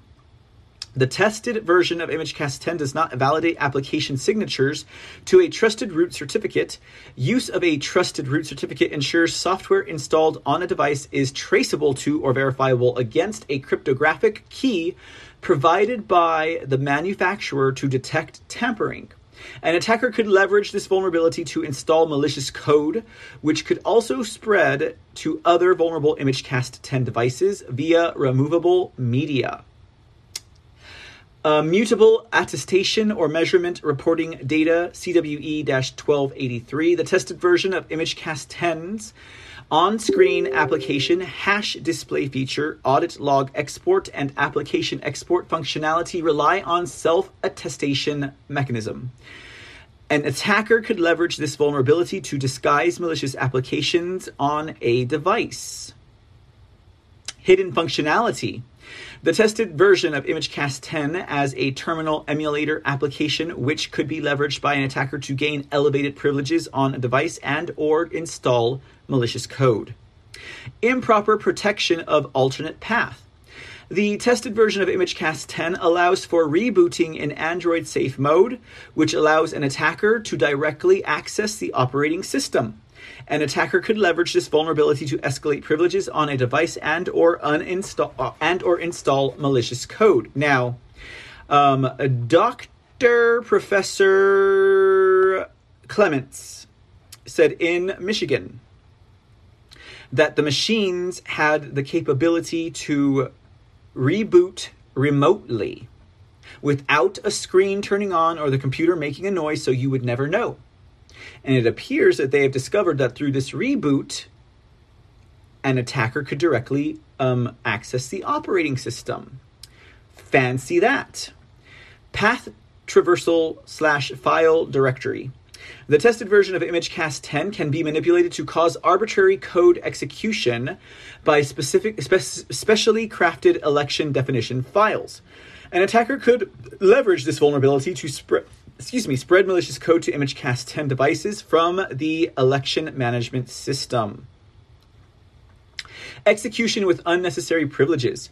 Applications on the tested version of ImageCast 10 can execute code with elevated privileges by exploiting a system-level service. An attacker could leverage this vulnerability to escalate privileges on a device and or install malicious code. Authentication bypass by spoofing. That sounds nasty. The authentication mechanism used by technicians on the tested version of ImageCast 10 is susceptible to forgery. An attacker with physical access may use this to gain administrative privileges on a device and install malicious code or perform arbitrary administrative actions. Incorrect privilege assignment. The authentication mechanism used by poll workers to administer voting using the tested version of ImageCast 10 can expose cryptographic secrets used to protect election information. An attacker could leverage this vulnerability to gain access to sensitive information and perform privileged actions, potentially affecting other election equipment. I mean, would they really need all of this when the password to get into their election management system is password? And everyone has the same password for all functions? Isn't this crazy how many vulnerabilities I've already read through? Like, the Dominion voting systems had this many vulnerabilities, according to CISA. Here's apparently the last one listed. Origin validation error. The authentication mechanism used by voters to activate a voting session on the tested version of ImageCast 10 is susceptible to forgery. An attacker could leverage this vulnerability to print an arbitrary number of ballots without authorization. I wonder why an attacker would need leverage to print an arbitrary number of ballots without authorization. Jesus Louises. This is crazy, guys. So, yeah. And it goes through. So, researcher. J. Alex Halderman, University of Michigan, and Drew Springle, Auburn University, reported these vulnerabilities to CISA, and those are the vulnerabilities that they found. And then it goes through a list of mitigations, recommendations for them to take regarding these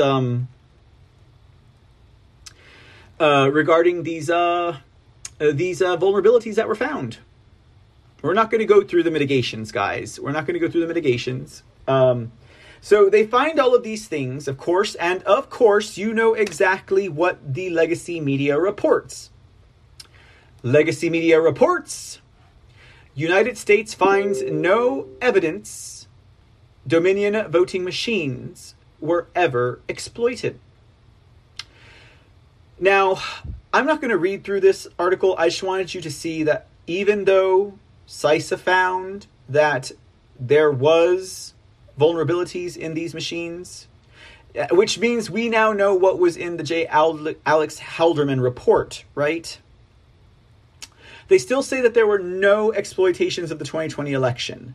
My answer to that, of course, is, did you do an audit of the machines that were used in the election? Or did you just pick up some rando Dominion voting machine from the warehouse and then, poke it and prod it until you found out what the answer was? So, well, there you have it. But once again, ladies and gentlemen, we do like to hear it from the horse's mouth, right? Hey, you hold your roll, Alex. Okay. With that in mind, thanks a lot, Alex. You made me look like a jerk. I have found this speech, this talk, this discourse by J. Alexander Halderman, where he is talking about the vulnerabilities of all voting machines. And he actually takes the audience right through it. So we're going to sit back a spell and give Mr. Professor Alexander Halderman a few whiles to describe the cyber insecurities of voting machines and what that means for us. Ladies and gentlemen, I think this came out around 2019. Okay, all right, that is the year of target. All right, so this is J. Alexander Halderman, guys. This is the infamous J. Alexander Halderman, of whom we hear so much about, whom Stanky Abrams hired to expose election fraud, to hurt, Republicans, or Trump, if you want to be specific. But yeah, let's see what he has to say. It's pretty interesting. How vulnerable is election infrastructure in the U.S. and in other countries that rely on computer systems to collect and count votes? Well, I can give you some examples. So this is one voting machine that's used in many parts of the U.S. now. It's called the Diebold AccuVote TSX. And this machine is near and dear to my heart because back when I was a graduate student many years ago now, about 13 years ago, I was part of the team that did the first hands-on study of any electronic voting machine used in the U.S., and it was using exactly this machine. And what we found, well, we got one of these machines from a whistleblower, brought it into a laboratory, reverse engineered it, and well, here's the result of what we found. We would run a mock election with George Washington and Benedict Arnold, just like this. And wanted to know, well, if an attacker could get malicious software into the machine somehow, could they change the results? And what we found after reverse engineering the machine was, well, yeah, there are actually a lot of problems with it. All the records of the vote are contained in computer memory, and an attacker can manipulate the software that's supposed to be running in the machine in a pretty straightforward way. Before every election, officials program the machine with the names of the candidates on the ballot by installing some programming with a removable memory card. If the attacker can infect the card, well, there are a number of different ways that they can change the software running in the machine. There are unauthenticated software update mechanisms, there are buffer overflows in the code that reads the data files from this. There's even an interpreted programming language, and the rules for how the votes will be counted are contained in an unauthenticated program contained on the memory card. So through any of those means, an attacker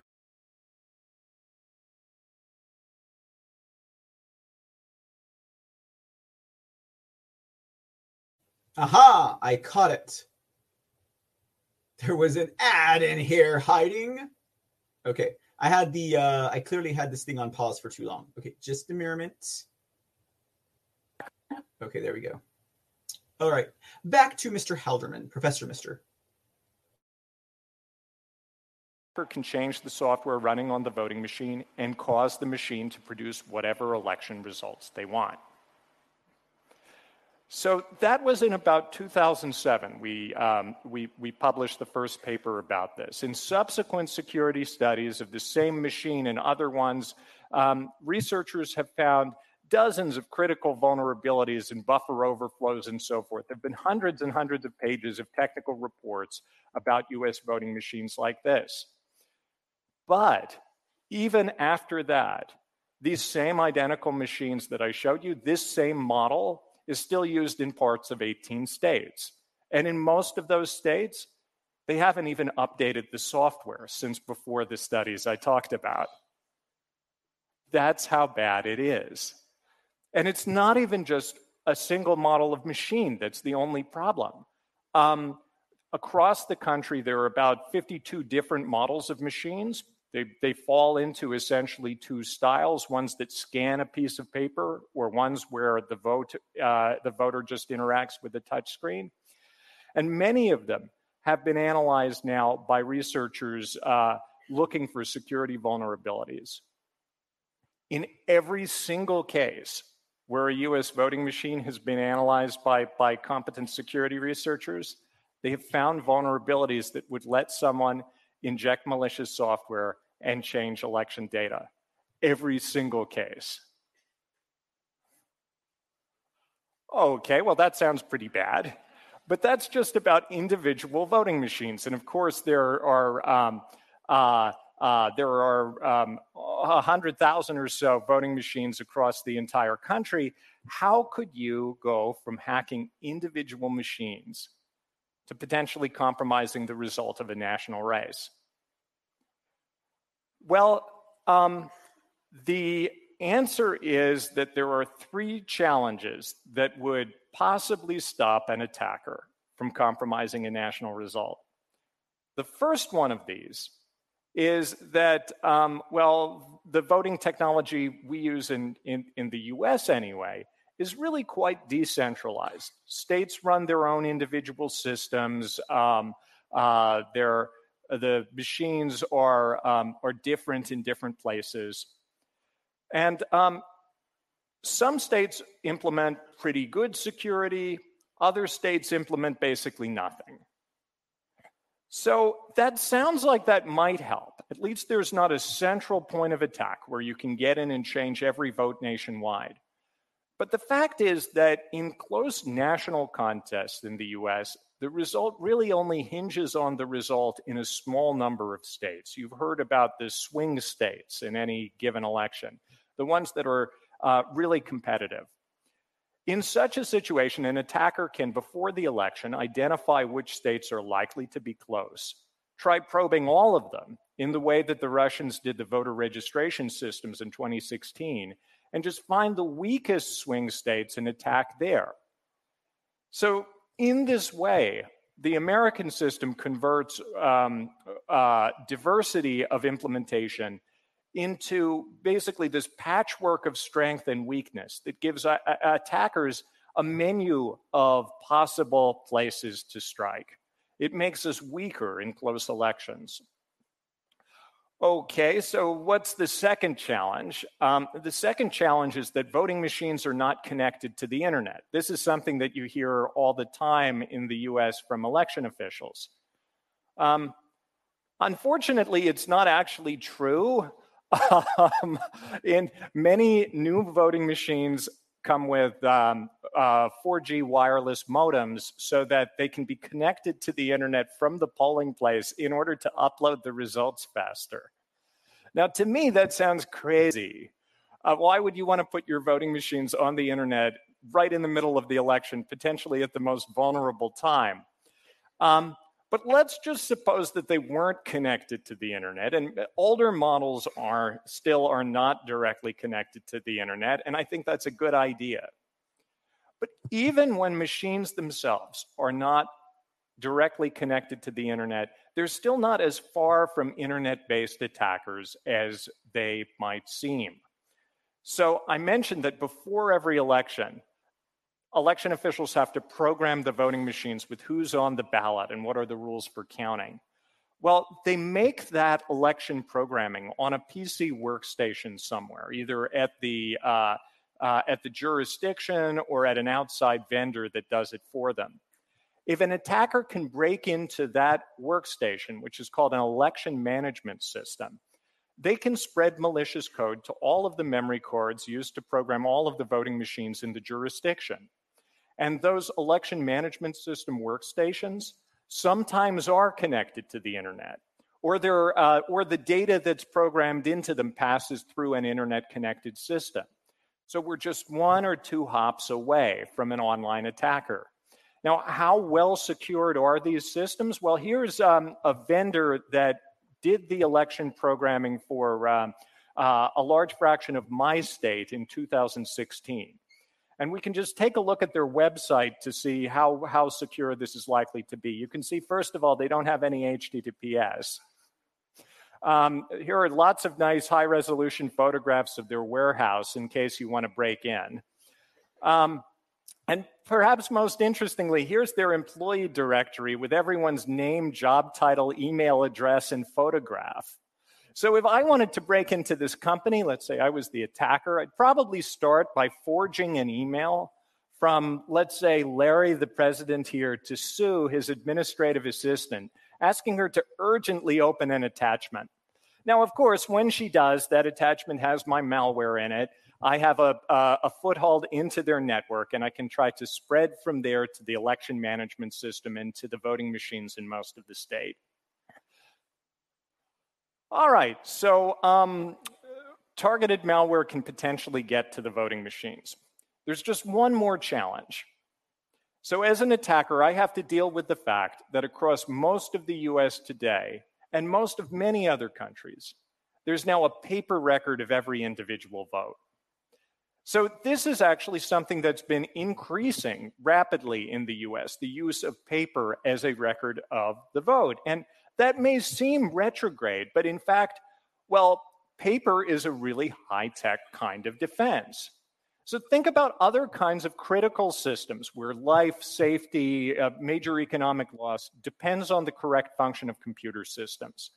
If we can have a physical fail-safe, we absolutely want it.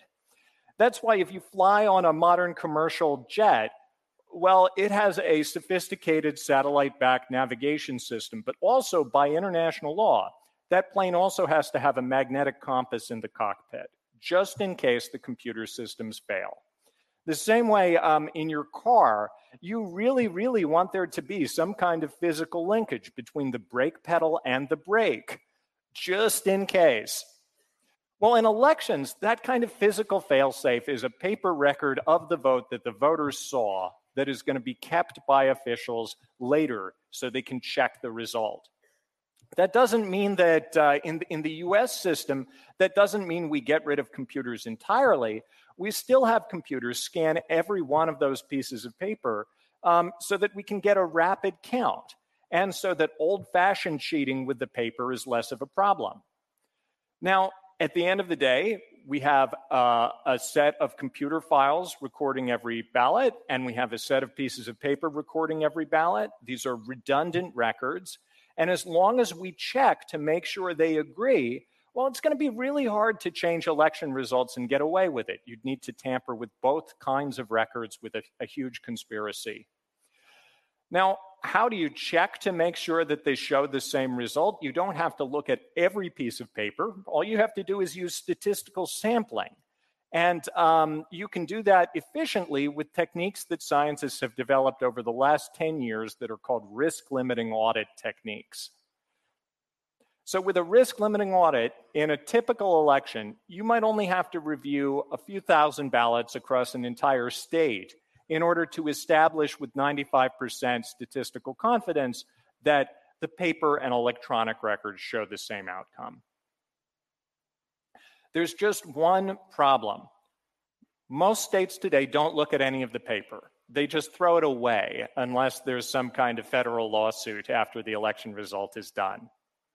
So although they may have the ability, they will not in the normal course of business, unless there's very strong evidence of fraud, go back and check to make sure that any of the computer results are correct. So what this means is that tampering with a national election result in my country is easier than even I thought in 2016. I keep learning things that convince me that the situation is scarier than even experts had thought.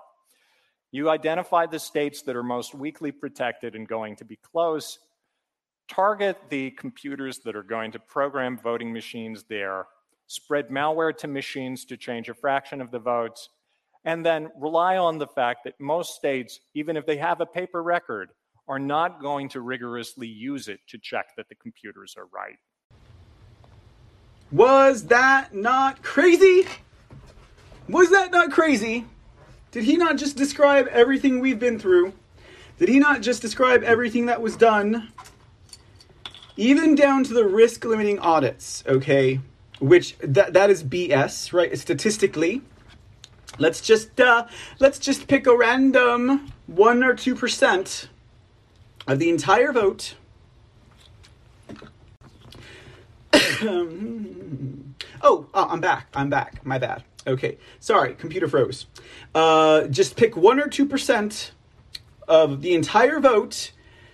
And well, there you have it, ladies and gentlemen. You got yourself a stew going, right? No, what they have is the ability to severely overlook actual fraud when you're looking at that limited amount of ballots, or if you're even selective on the race that you're going. And they do, like, for example, we in Texas, what they do, they chose like some random precinct judge in a city as the race to do their 1 or 2% vote on for the entire state. Not the governors, not, any of the senators or, congressmen or whatever, representatives. So yeah, really insane, guys. Pretty insane in someone's membrane, if you ask me. We're not going to watch the rest of this. I just wanted to show you I want to show you guys the vulnerabilities, which he knew back in 2019, had begun doing the research in, what did he say, 2006, 2007? Pretty insanity, ladies and gentlemen. It is insane. All right, guys, that brings us to a conclusion for tonight's C Report. That was kind of fun, focusing in on these election happenings, guys, as far as integrity goes and everything else. Yeah, what a night, what a night. All right, guys, well, I hope you all enjoyed the show for tonight. And, we'll be doing it again next week for dang sure. Make sure that you stop into the creport.com and give it a gander. Join the mail list. We got a whole bunch of different things going on over there. Follow us at our socials, Truth Social at MRCTV, and also Gab at MR_CTV. Do please, by all means, make sure that you check out the podcast. And the podcast is available at www.the... that's the website. My bad. Is available at anchor.fm/The C Report, where you can get these shows on the go. I hear it is a lot safer to listen to The C Report while you're driving than it is to watch The C Report. With that said, guys, I hope you enjoy the rest of your weekend. Do what you gotta do, and do it well. Till then, guys, be safe, be blessed, and God bless America. We will see you soon. Have a good night. Until then.